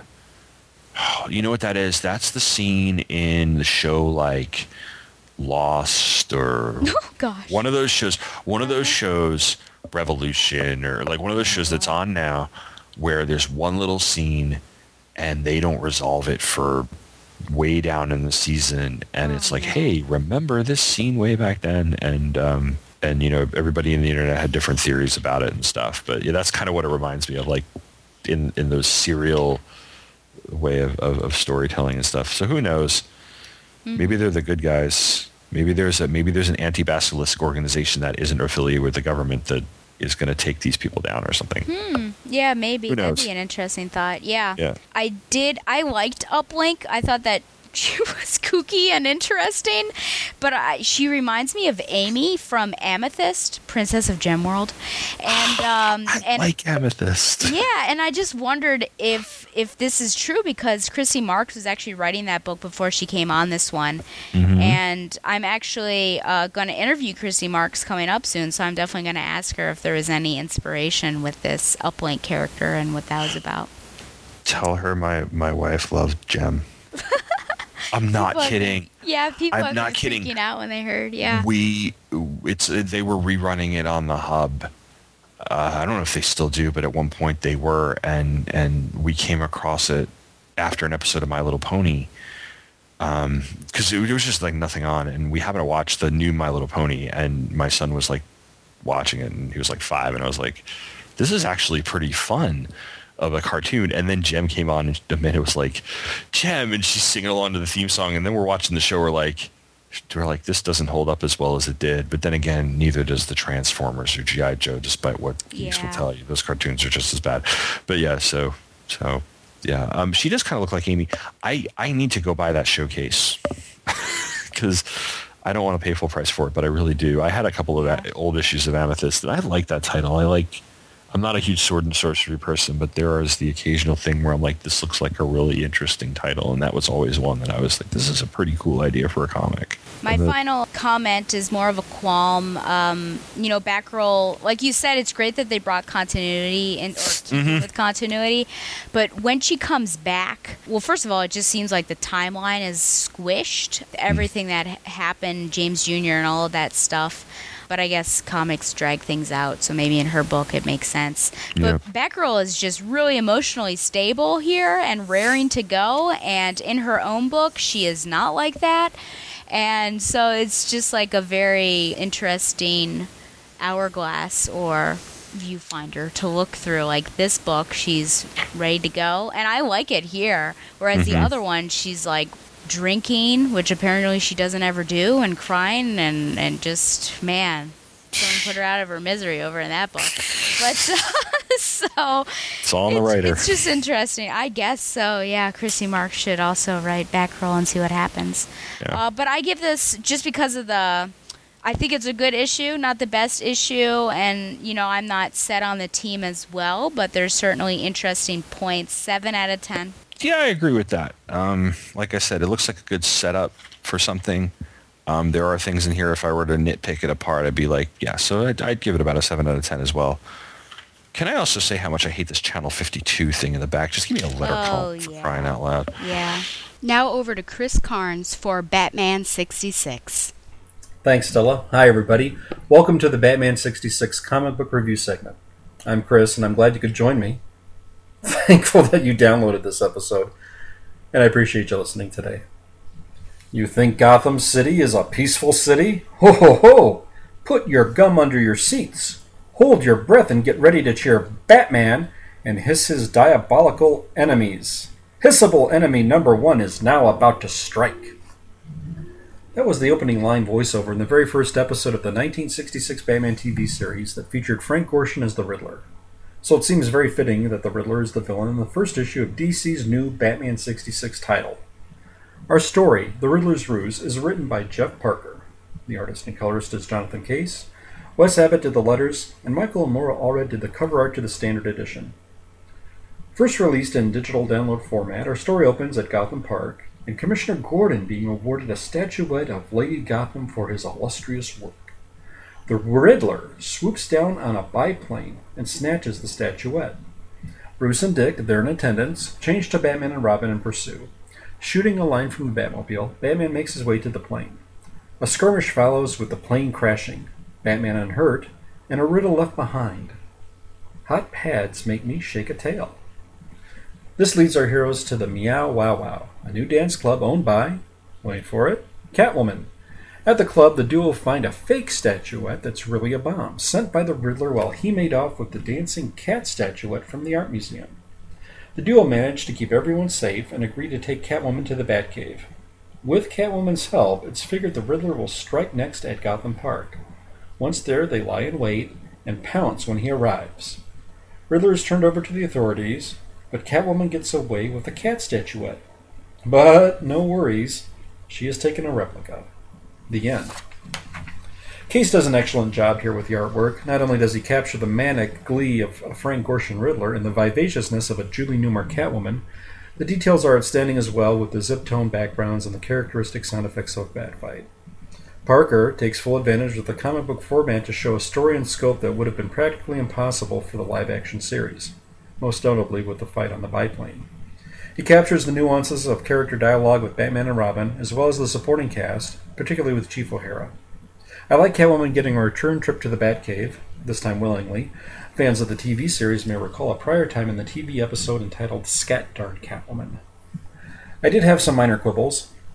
Seeing Alfred happily slide down a bat pole initially brought a smile to my face and a lighthearted, humorous moment. But I have to admit that Alfred would not have done this on the TV series, much less in the comic books, and it was a wee bit out of character.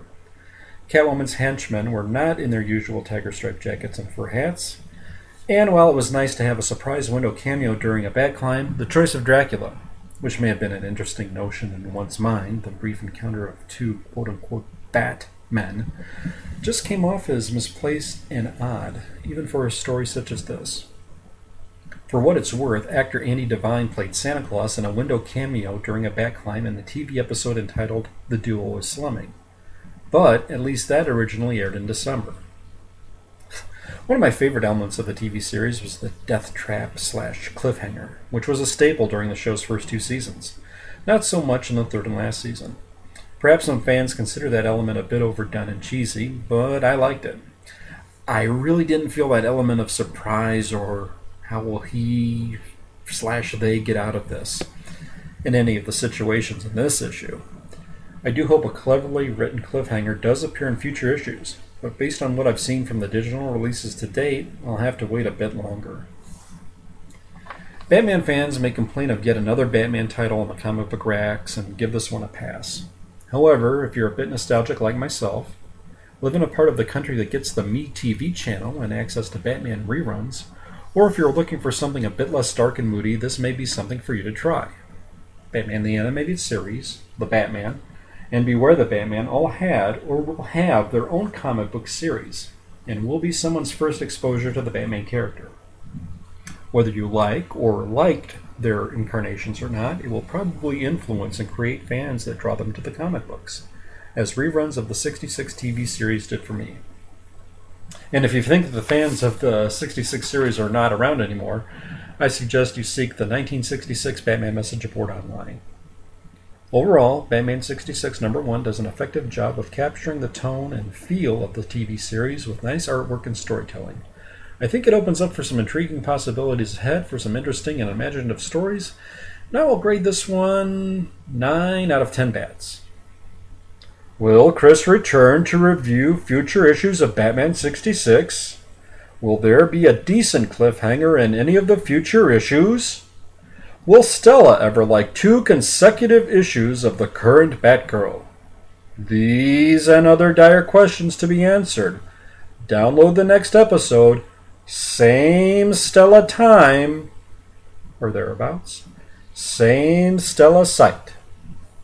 Back to you, Stella. Well, next up we have Babs in the Tube. The Adventures of Batman with Robin Boy Wonder.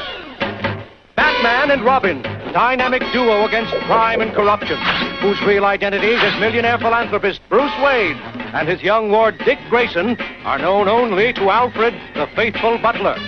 Ever alert, they respond swiftly to a signal from the police, and moments later, from the secret Batcave deep beneath Wayne Manor, they roar out to protect life, limb, and property as Batman and Robin, Cape Crime Fighters. Batman and Robin, scourge of Gotham City's kooky criminals. The Joker, clown prince of crime. The Penguin, pudgy purveyor of perfidy. And the cool, cruel Mr. Freeze. Watch out, villains. Here come Batman and Robin. And this is pretty exciting. The segment where I examine an individual appearance of Barbara Gordon in the media, whether it be TV or film. And this is the first episode, and we watched the 1968 Batman Superman Hour. And for our purposes, it's really the Batman with Robin the Boy Wonder, since we're not talking about Superman at all. And this was episode 2. And season 1, episode 2. So there were 4 stories altogether. The cool, cruel Mr. Freeze, the jokes on Robin, Can a Luthor Change His Spots, and Superboy Meets Mighty Lad. And this aired on the 21st of September 1968. But we're going to be focusing on the jokes on Robin. And this is starring Olan Sewell. This is going to as Batman, Bruce Wayne, and Alfred Pennyworth. Casey Kasem. I knew it. This is great. Yeah. I knew it. I was like, that's Casey Kasem. Yeah, isn't it's definitely like the Scooby-Doo stuff. Here's your request and dedication. Yes. As Robin and Dick Grayson and Chief O'Hara. Jane Webb as Batgirl and Barbara Gordon. Larry Storch as Joker. Ted Knight as the narrator. And Commissioner Gordon. So here's a brief synopsis. After getting physically entangled while trying to apprehend the Joker, Robin begins to be a nuisance for Batman. Batman decides to work solo, which doesn't really happen. Robin discovers his equipment has been gimmicked by the Joker, and after removing the gimmicks, he helps Batman capture the Clown Prince of Crime. And since these are such short episodes, I decided to just sound capture the entire thing for everyone's listening, so you can use your imagination as to what's happening. So listen, and then we'll come back and talk about it. Aboard the yacht of a visiting potentate, Batman and Robin arrive to help protect Gotham City's royal guest. Suddenly, Man overboard! Help! I can't swim! I'll get him, Batman! Easy, fella. Don't fight me. Grab hold, Robin. I'll pull you in.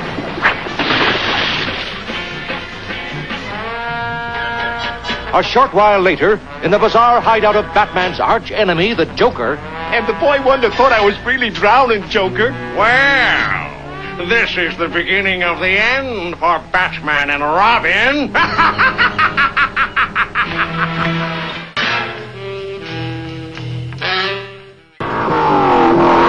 The police heard a rumor that the Joker's planning to raid the Gotham Toy Fair. Holy hijinks. What would he want to steal there? Let's find out. At the toy show, a crowd waits for the unveiling of a giant jewel-encrusted Jack-in-the-Box. Now we press the button and see Jack jump out. Nobody budge until my associates remove that priceless toy. The toy stays, Joker. You're being removed. The dynamic duo. Clobber them. You should roll them in the aisles. No. Would you like to take a ride? Cool it, men. Good show, masked manhunters. Sorry I can't stay for the finale. I'll take him out, Batman. Missed by a mile, boy blunder. It's out of control. Sorry, Batman. Because of me, the Joker got away. Forget it, chum. We'll get him next time.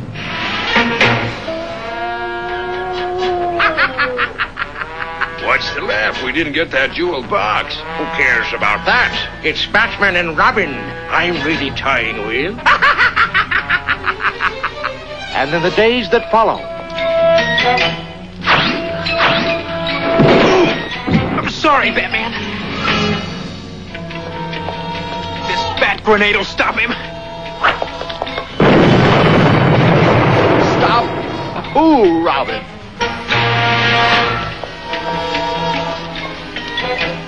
Gotta get him this time.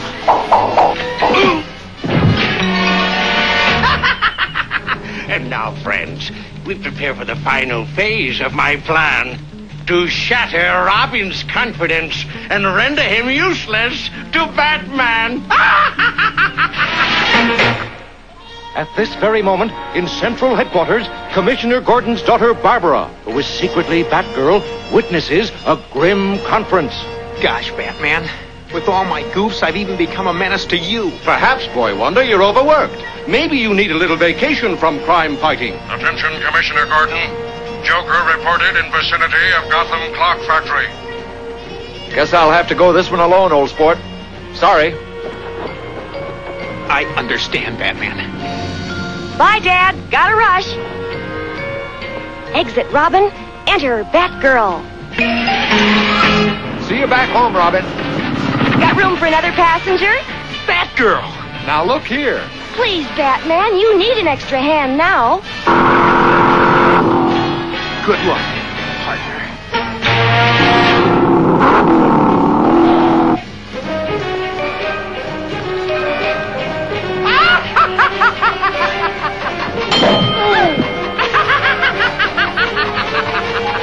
Moments later, in the factory's clock tower.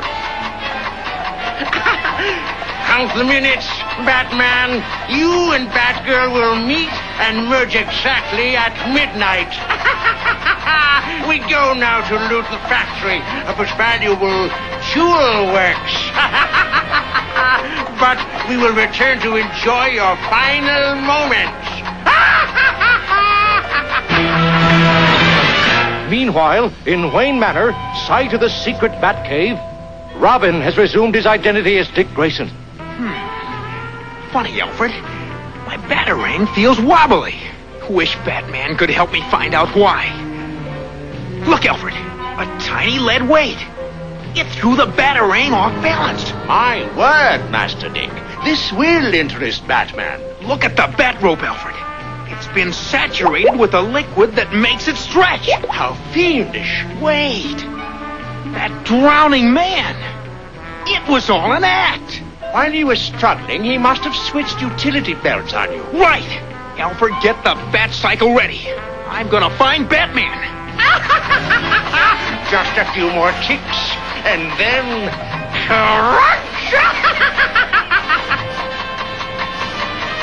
Guess again, Joker. The boy blunder. Not anymore, my friend. Bullseye, champ. Got your control back. Yeah, I'm wearing my spare utility belt now. Everybody, out! Be with you in a second, buddies. Move, you clowns! Mind if we drop in on you? Hurry! Oh, they're fit to be tied. Don't go yet, Joker. The party's just starting to swing.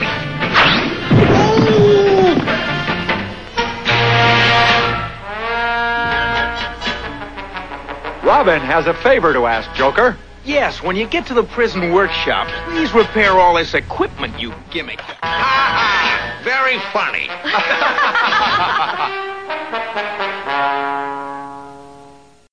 Okay, so that was the first episode that we've ever seen from this particular. So, what are your thoughts on this? Okay, I didn't look up the credits for the episodes. When you said the Joker was Larry Storch, it made total sense because I had written down Fred Lynn, Sid Caesar, Soupy Sales. I was like, he's just like this old-timey. In fact, this is the kind of characterization of the Joker that carries over to Scooby-Doo in the 70s. Mm-hmm. The animation is slightly less quality. This was this the Filmation company, or was this Hanna-Barbera? So, yes. Because Hanna-Barbera did Scooby-Doo, and I think Hanna-Barbera did the Super Friends as well. Why is Robin such a putz? and the puns.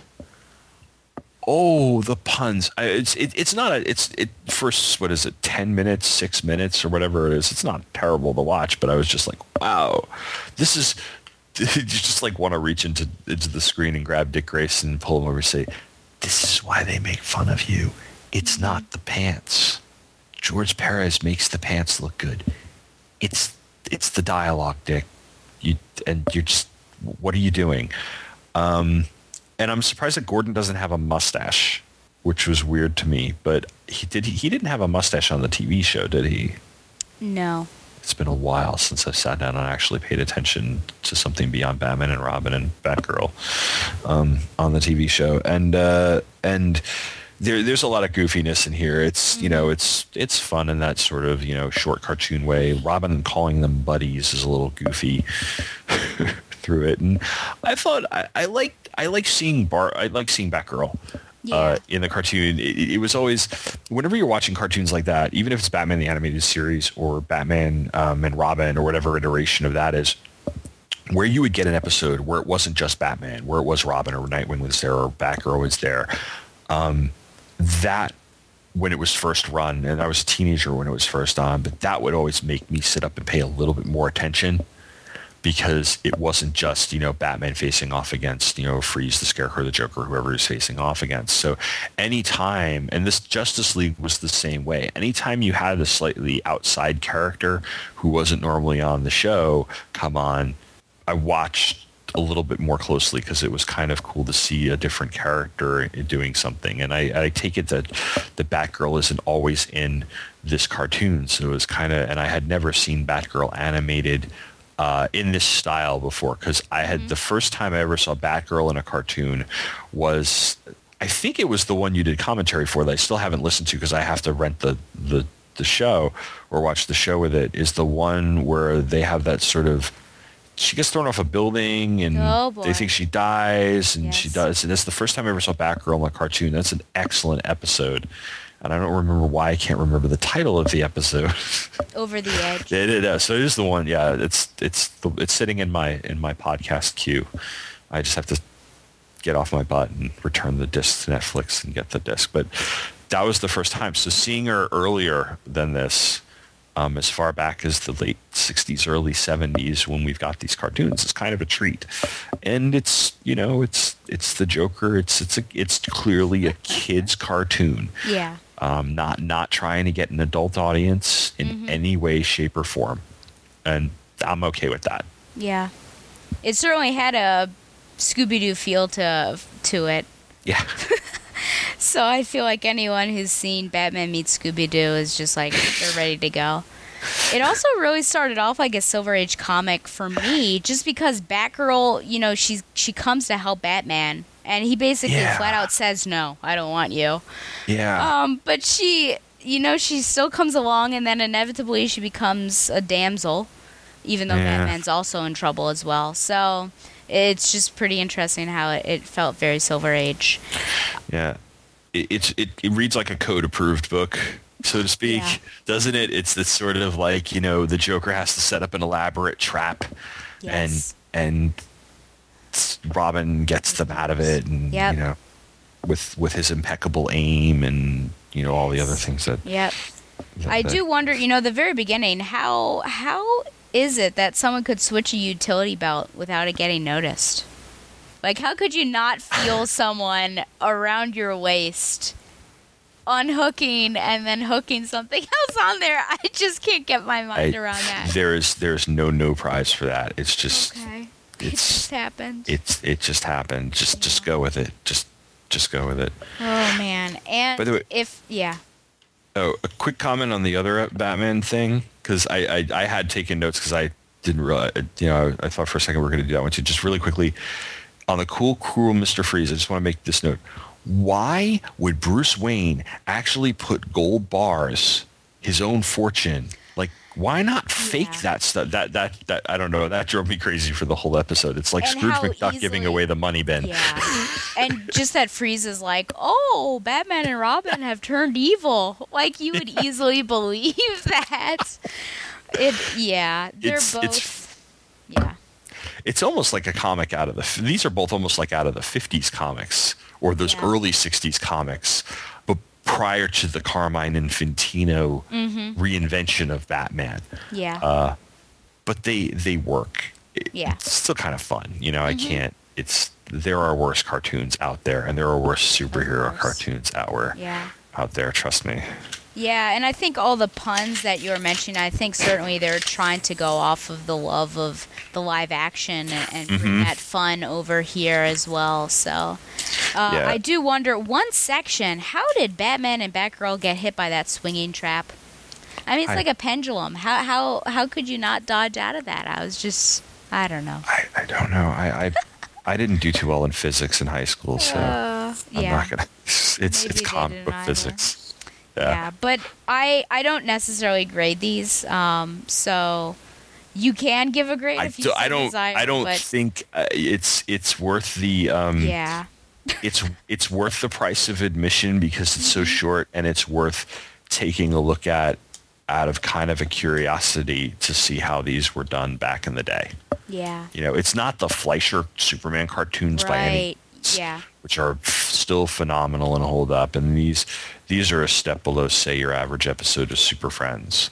So I wouldn't go out and buy these on DVD, but the fact that you can find them on I found this on YouTube. Yeah. So, just type in the episode. You can't find the Superman ones because we looked those up, but you can definitely get Cool Cruel Mr. Freeze and Jokes on Robin if you type it in on YouTube. So.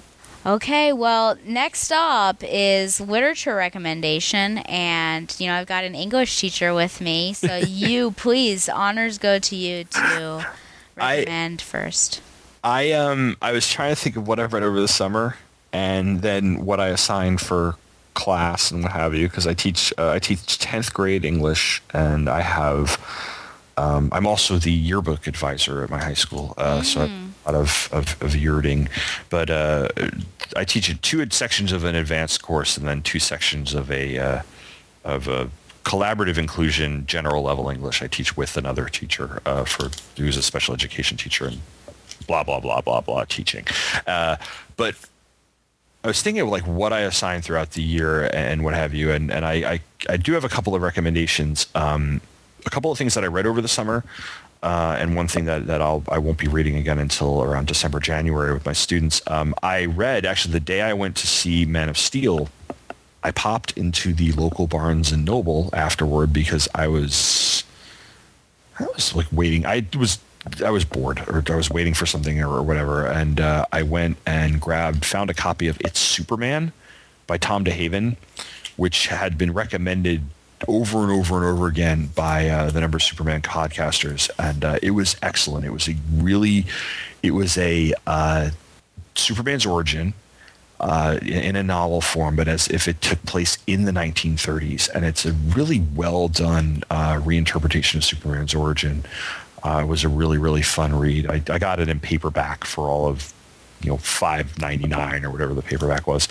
Other than that, I've been in addition to being a comic book geek, I'm a New York Mets fan, so I've been reading a couple of books that people I know who have written about them. But as far as actual literature recommendations, I recently read what my friend assigned for his AP English class for summer reading. I reread The Things They Carried by Tim O'Brien, which is a phenomenal book about Vietnam. It's fiction. It's not so much a novel as it is a collection of different vignettes that all tie together.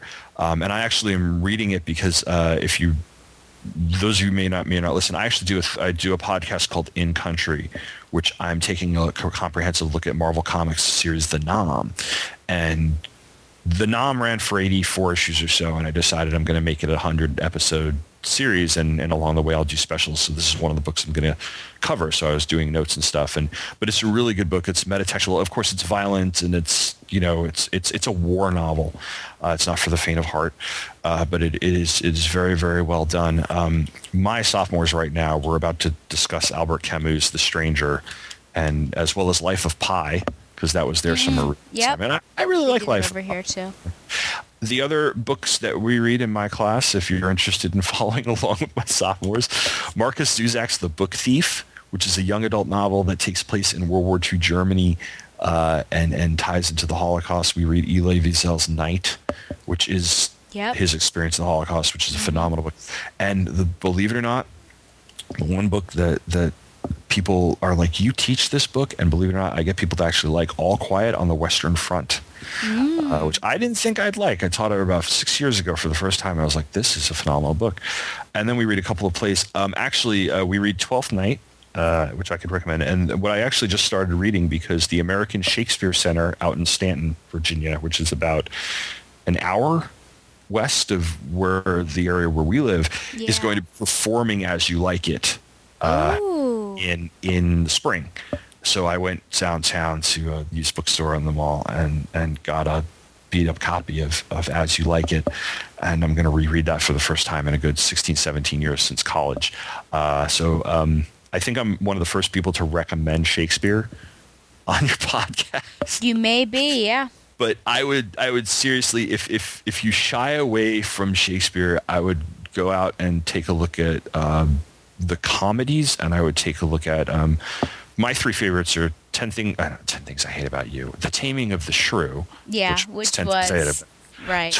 Twelfth Night, and As You Like It are my three favorites. And I also enjoy The Tempest, and not so much with Midsummer Night's Dream, although that's a very good one. But so a kind of a hodgepodge of different things. I've read an enormous amount of stuff lately, but I'm enjoying the Shakespeare that I'm reading lately, because it's been a while since I sat down and read Shakespeare for pleasure, and that's worth getting in audiobook form too, for you audiobook fans out there, because you can hear it as you read it, and it's worth getting. So those are mine. I don't know how many people will pick them up, but yeah, there you go. Well, I just put The Things They Carried in my Amazon wish list because I actually really like to watch and read things about I don't know why Vietnam War era is like one of my favorite eras to really watch movies and things like that. Maybe my dad was almost drafted, but he got out of it because he only had one kidney. So maybe it's just like my closeness with that. I think it's the same thing with me. My dad was in Vietnam. He served in the mid-'60s in the Air Force. So I think that's kind of one of the motivations for me. But I'm the same way. Like I was in the comic store, this goes back 2 years ago, and I was like, I want to pick up a back issue of something I never read, because the back issues there at the time were like at the time they were just giving you back issues for cover price. And I was like, I've never read the Nom. I go into the back issue bin, they have the first 12 issues, and I just grabbed all 12 issues of the first 12 issues of the series, and I'm like, this is really good. But yeah, I'm the same way. I just have this fascination. And Tim O'Brien is one of the better writers. He's got a few other novels. I just picked up Going After Cacciato, which is one of his other ones, but I haven't read it yet. So, but The Things They Carried is a really, really good book. There's some funny parts to it. There's some horror in there, and it gets a little weird at times, but it is really, really worth reading. I just started reading The Fountainhead, and I'm only about 70 pages in, so I cannot give you a definite recommendation or not. See you in a few years. What'd you say? Isn't that book like 3 million pages long? I think this one is 600. Isn't Atlas Shrugged the one that's ridiculously long? Yeah, but I know that people either hate or love that author, so... Never interested. I do have War and Peace sitting on my Kindle, and maybe one day I'll actually read that. Oh gosh, maybe for several days, yeah. Yeah. So I've got I actually have like a bazillion comic recommendations, but I've narrowed it down to 2. One is like a main book, and one is an independent. So FF by Matt Fraction and drawn by Mike Allred. And Matt Fraction is also doing Hawkeye, which I really recommend, and Fantastic Four, which I kind of liked, but not enough to keep buying it, so I've actually dropped it. But the Fantastic Four have gone off because they have some issues with their structure basically breaking down, their bodies. And so they need a team to actually guard the planet, and it's supposed to be for only like 15 seconds or something, and of course something goes wrong. So you've got Scott Lang as Ant-Man, Jen Walters as She-Hulk, Medusa, Queen of the Inhumans, and she's probably the most ridiculous character just because she's not from this world, so the thing she says is funny. And then Miss Thing, and I can't remember her name off of top of my head now, but she's dating Johnny Storm. Andy Leyland just did an episode about this book, and it sounded really cool. And I can't remember the name of the characters. I didn't think that I would actually enjoy it when I started reading it, but I actually really got into it. And it was hard in the beginning because there were all these different people that I had no idea what was going on. Miss Thing. Okay, that doesn't help me Wikipedia. Goodness. Because that's not really... Darla. Okay. Woo. Darla, and she has pink hair. She's like this rock star of some sort. I don't even really know how she got into it. I think she was just a placeholder, but now she's actually having to go on missions, which I think is the worst thing in the world. But anyways, it's this ragtag team. You wouldn't expect to like it, but I actually really like it. And if you didn't read the FF Volume 1, you may be a little overwhelmed just with all the people that you should have known, but you didn't. But like me, I was able to just sort of grasp what was going on and keep going. So I do recommend that. It's just really fun, and I think it is better than Fantastic Four, which I was a little disappointed about. And my independent book from Archaea Publishing is Rust Volume 1, and they have 2 of them out. But Volume 1, Visitor in the Fields, written and illustrated by Royden Lepp, and this is the Amazon blurb. Rust is a high-octane adventure set in the prairie lands of an unknown time. Life on the Taylor farm was difficult enough before Jet Jones crashes into the barn, chased by a giant decommissioned war robot. Oldest son Roman Taylor struggles to keep his family's small farm afloat as the area heals from a devastating world war. While the rest of his family may not trust the mysterious boy with the jetpack, Roman believes the secrets of Jet's past may be the key to their survival. It is a beautiful book. It's an all-ages book, and it's more images than words, but the way that he captures the action and what is going on without using words is wonderful. Not to say that there aren't any words whatsoever, because there are several conversations, but it's just really great, and it reminds me of sort of anime films where they often take place in this time you don't really know when it's happening, and this war that is going on. It's sort of like that, just it's probably some other dimension or Earth or place that is far away. But it was wonderful, and I can't wait for to read Volume 2, which is already out. So there you've got a mainstream book and an independent, and I'll keep you guys posted on whether Fountainhead is good or not. Cool. Well, the next segment is Reading with Stella.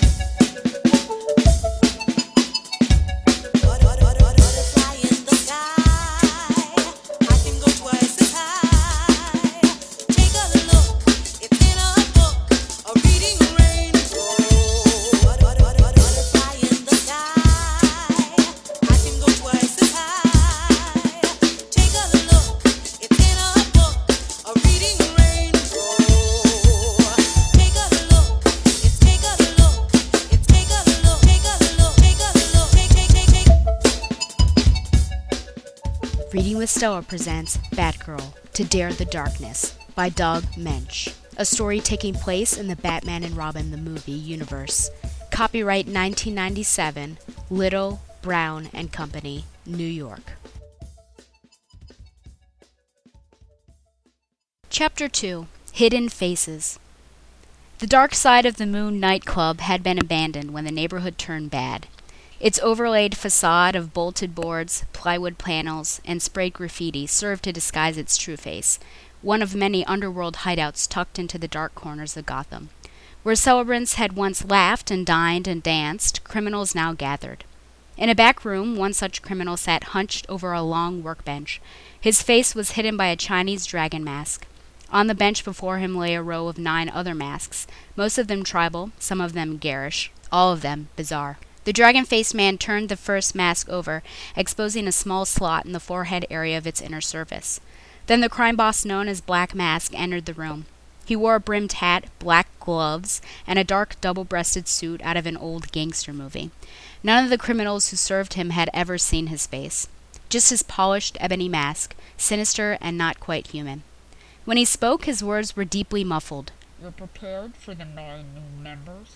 The dragon-masked man at the bench did not turn from his methodical work, yet replied immediately and in tones of total obedience. "Yes, Black Mask." As he had done with the first of the 9 masks, he now inserted something into the slot within the second. "Everything will be ready for the initiation ceremony, but we are running low for future recruits." Black Mask grunted hollowly. "Don't worry. A fresh shipment arrived tonight. Enough to build a small army." A third man, wearing the hawk-head mask of the Egyptian god Horus, entered the room. "Trouble on the docks, Black Mask." "What kind of trouble?" The hawk-faced man shifted his weight, seeming nervous. We drove down," he said, "to pick up the shipment like you ordered." "And you took it over to the warehouse?" No, not exactly. Spit it out," Black Mask commanded.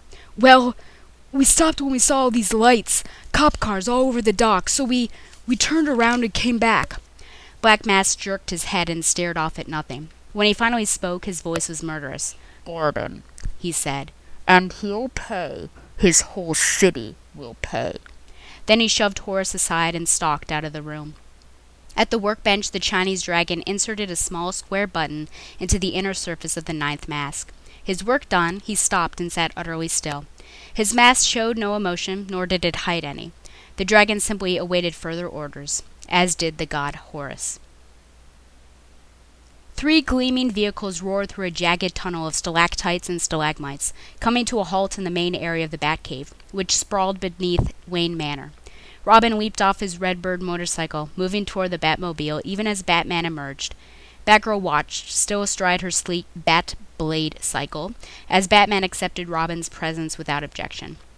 The two moved off toward the cave's crime lab area, side by side, as if partnered since birth. Even their strides were in sync, swift and long, although Robin had to strain a bit to keep up. Batgirl dismounted and followed at a distance, feeling like an unnecessary third wheel. As a newcomer to this team, she wondered if she would ever find her place in this tight bond between Batman and Robin. Still keeping her distance, Batgirl nevertheless watched with keen interest as Batman shifted to his intense detective mode. He analyzed the mystery chips under microscope and spectroscope, in black light and red. He immersed them in various chemical solutions and checked them again. He compared them against a full range of other, conventional silicon chips. Through it all, he said nothing. Robin had wandered off a short distance to the parallel bars, where he was working through a routine of twists and flips, honing his acrobatic abilities. As Dick Grayson, a member of the Flying Grayson Circus Act, he had been a world-class aerialist even before meeting Batman. Now, knowing that his mentor might well be absorbed for hours, he saw no reason not to sharpen his skills even further. But Batgirl watched the analysis with rapt attention. She was still in her dark outfit, but had long since removed her mask. Gradually, as the exultation of the battle on the docks ebbed, she found herself becoming Barbara Wilson again. And as a young woman who would major in computer studies in the fall, she was particularly fascinated by Batman's work. Finally, the Dark Knight detective linked 3 circuit boards in sequence, soldered one of the mystery chips into the makeshift electronic maze, and connected the whole to an amplifier. Dick rejoined them in street clothes, scruffing his wet hair with a towel, just as Batman flipped a switch on the amplifier. Test tubes vibrated and clinked in their tray on a nearby lab table. Barbara felt a dull ache in her head, a rhythmic pulsing that was distinctly unpleasant, even disturbing. Dick actually clutched the towel on his head and yelped. Batman flicked the switch off. Dick smacked the side of his head like a swimmer trying to jolt water from his ear. "What was that?" "I haven't fully cracked the mystery," Batman said, "but I've determined that these chips are capable of producing ELF waves." "Elf waves?" Dick repeated. "For midget surfers?" The Batman was not amused. ELF, ELF, stands for Extremely Low Frequency Waves. I knew that, Dick grinned, even though he hadn't known it at all. Stereo or surround sound components? Chips for driving subwoofers? Barbara stepped forward. Subwoofers produce bass tones meant to be heard, she said. I felt something, but I didn't really hear anything. None of us did, Batman said. ELF waves resonate far too low for the range of normal human hearing. What about bat ears? Dick asked. Too low for them, too? Batman ignored him, staring down at the implanted mystery chip. Low enough, in fact, to be harmful to the human brain. Then he pulled off his cowl. It was almost dawn, and Batman was done for the night. It was time for Bruce Wayne to begin his day as the chief executive of Wayne Enterprises. The dark side of the moon's main area was a vast room, dim and nearly empty. A number of masked guards were stationed near the cracked and stained walls, all facing inward. Black Mask himself stood atop a table in the center of the room. Suspended from the ceiling above him was a large disco ball caked with years of dust. Below him were the 9 new recruits, each holding a mask in his hands. They looked up at him, ready for initiation into the False Face Society of Gotham. Black Mask raised a gloved hand to signal the start of the ceremony. You are about to experience a secret power, he said. And it is the power of the mask. The 9 recruits shifted uneasily, exchanging glances, not knowing whether they should shudder or laugh. Black Mask continued, his muffled voice growing louder, as if reciting an incantation of increasing potency. Know that the mask destroys one identity while creating another. Know that the mask reshapes and remakes its wearer, altering the former personality and eliminating all inhibitions. It disguises the wearer even as it intimidates the wearer's victim. Any deed becomes possible behind a mask, and that is just a part of the power. Then he stopped to let the speech sink in, and to observe its effects. One man from out of town, a car thief holding the mask of a Sumerian demon, muttered softly from the side of his mouth, "Is this skink kidding with all the mask blather? It's a joke." The man next to him, a homegrown arsonist holding the inlaid mask of a Mayan priest, hissed back, "Quiet! This gink is already the biggest crime boss in town, and his gang's the place to be in Gotham. The masks are weird, maybe, but they make sense, unless you want to be identified by some witness after a job." Black Mask was amused by the furiously whispered exchange. He had not made out the actual words, but he could guess the gist of them. Skepticism was nothing new among recruits. They all thought he was crazy. at first. It was time now to initiate those 9 into the same blind belief and obedience that governed his veteran followers. I see some of you still have doubts, he intoned loudly. But the power of the mask is real, and you hold the proof of it in your hands. Don the masks. Become the power they hold. Become new entities. Several of the 9 obeyed at once, eager to join this mysterious man's gang, desperate to become rich without working. The others lifted their masks more hesitantly, feeling ridiculous. The Sumerian demon was the last mask put in place. Finally, when all 9 had succumbed to greed and stood before him with their faces covered, Black Mask was satisfied. He reached a gloved finger to a small button concealed in the temple area of his own mask. And now, he said, feel the power of the mask. He pressed the button. There was no audible sound, but the 9 initiates clutched their heads and spasmed violently. Several made guttural noises of pain. But it was all over within seconds, whereupon the 9 men stood still, almost at attention, much like the perimeter guards, docile, but waiting. The mind behind the Sumerian demon mask no longer thought it was a joke. Indeed, for as long as he wore his activated mask, or merely remained within its range, he would no longer think or say or do anything, except whatever was commanded by Black Mask. The power of the mask was a very real phenomenon. But all the power emanated from a single mask, the one that was capable of transmitting, but not receiving, extremely low frequency waves, the one that was very carefully insulated against ELF waves. It was a dark mask carved from the lid of an ebony coffin, and supposedly imbued with all the power of death.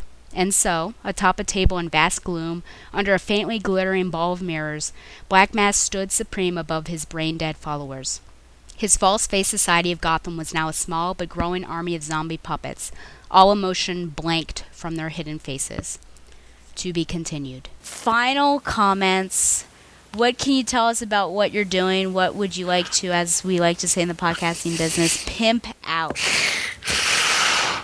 Oh, not that much of a pimp, yo. But I am Taking Flight is in its last couple of episodes. Until the hiatus. Until the hiatus. The episode I just recorded, I do say it was the final episode, but as I was saying earlier when I was talking to you, of course, you never say never. So for all I know, I'll probably be back in the spring, but right now I'm a little tanked on that. But that is a podcast that is up at the Batman universe, and I cover Robin and Nightwing, primarily Dick Grayson, although I've done a lot more with Tim Drake as I've gone through the Dick Grayson story, because Tim Drake figures into that in a big way. And I am at the tail end of Prodigal. So the episode that I just recorded but haven't posted yet is the last 2 parts of Prodigal, plus I do Nightwing number 25, which is my favorite Nightwing Robin story. It is a Chuck Dixon written story called The Boys that is them blindfolded on a train, but it's them kind of talking about stuff, and it's a awesome story. So that's Taking Flight. I have 2 other podcasts. One, as I mentioned a little earlier, is called In Country. It is a bi-weekly podcast where I take a look at an issue of the NOM, and I want to say I'm on, as far as released, because I've got several in the can, but I'm on issue 4 will be coming out soon, I think. 3 or 4 is where I am at right now. So that just started, and that'll go on for about 100 episodes because the series is about 84, 85. And I also have a blog with a monthly podcast associated with it called Pop Culture Affidavit. It really is a look at everything that's completely random in the world of popular culture. I haven't posted in a couple weeks because I've fallen behind, but I usually post in a column or essay or whatever you want to call it about something. It could be a toy, it could be a song, it could be a TV show or movie or what have you. And then once a month I have a podcast associated with it where I take a kind of a pretty deep look into it. Past topics on both the blog and the podcast have included, I did the Stephen King novel It at one point. I have been taking a occasional episode by episode look at the show Degrassi Junior High.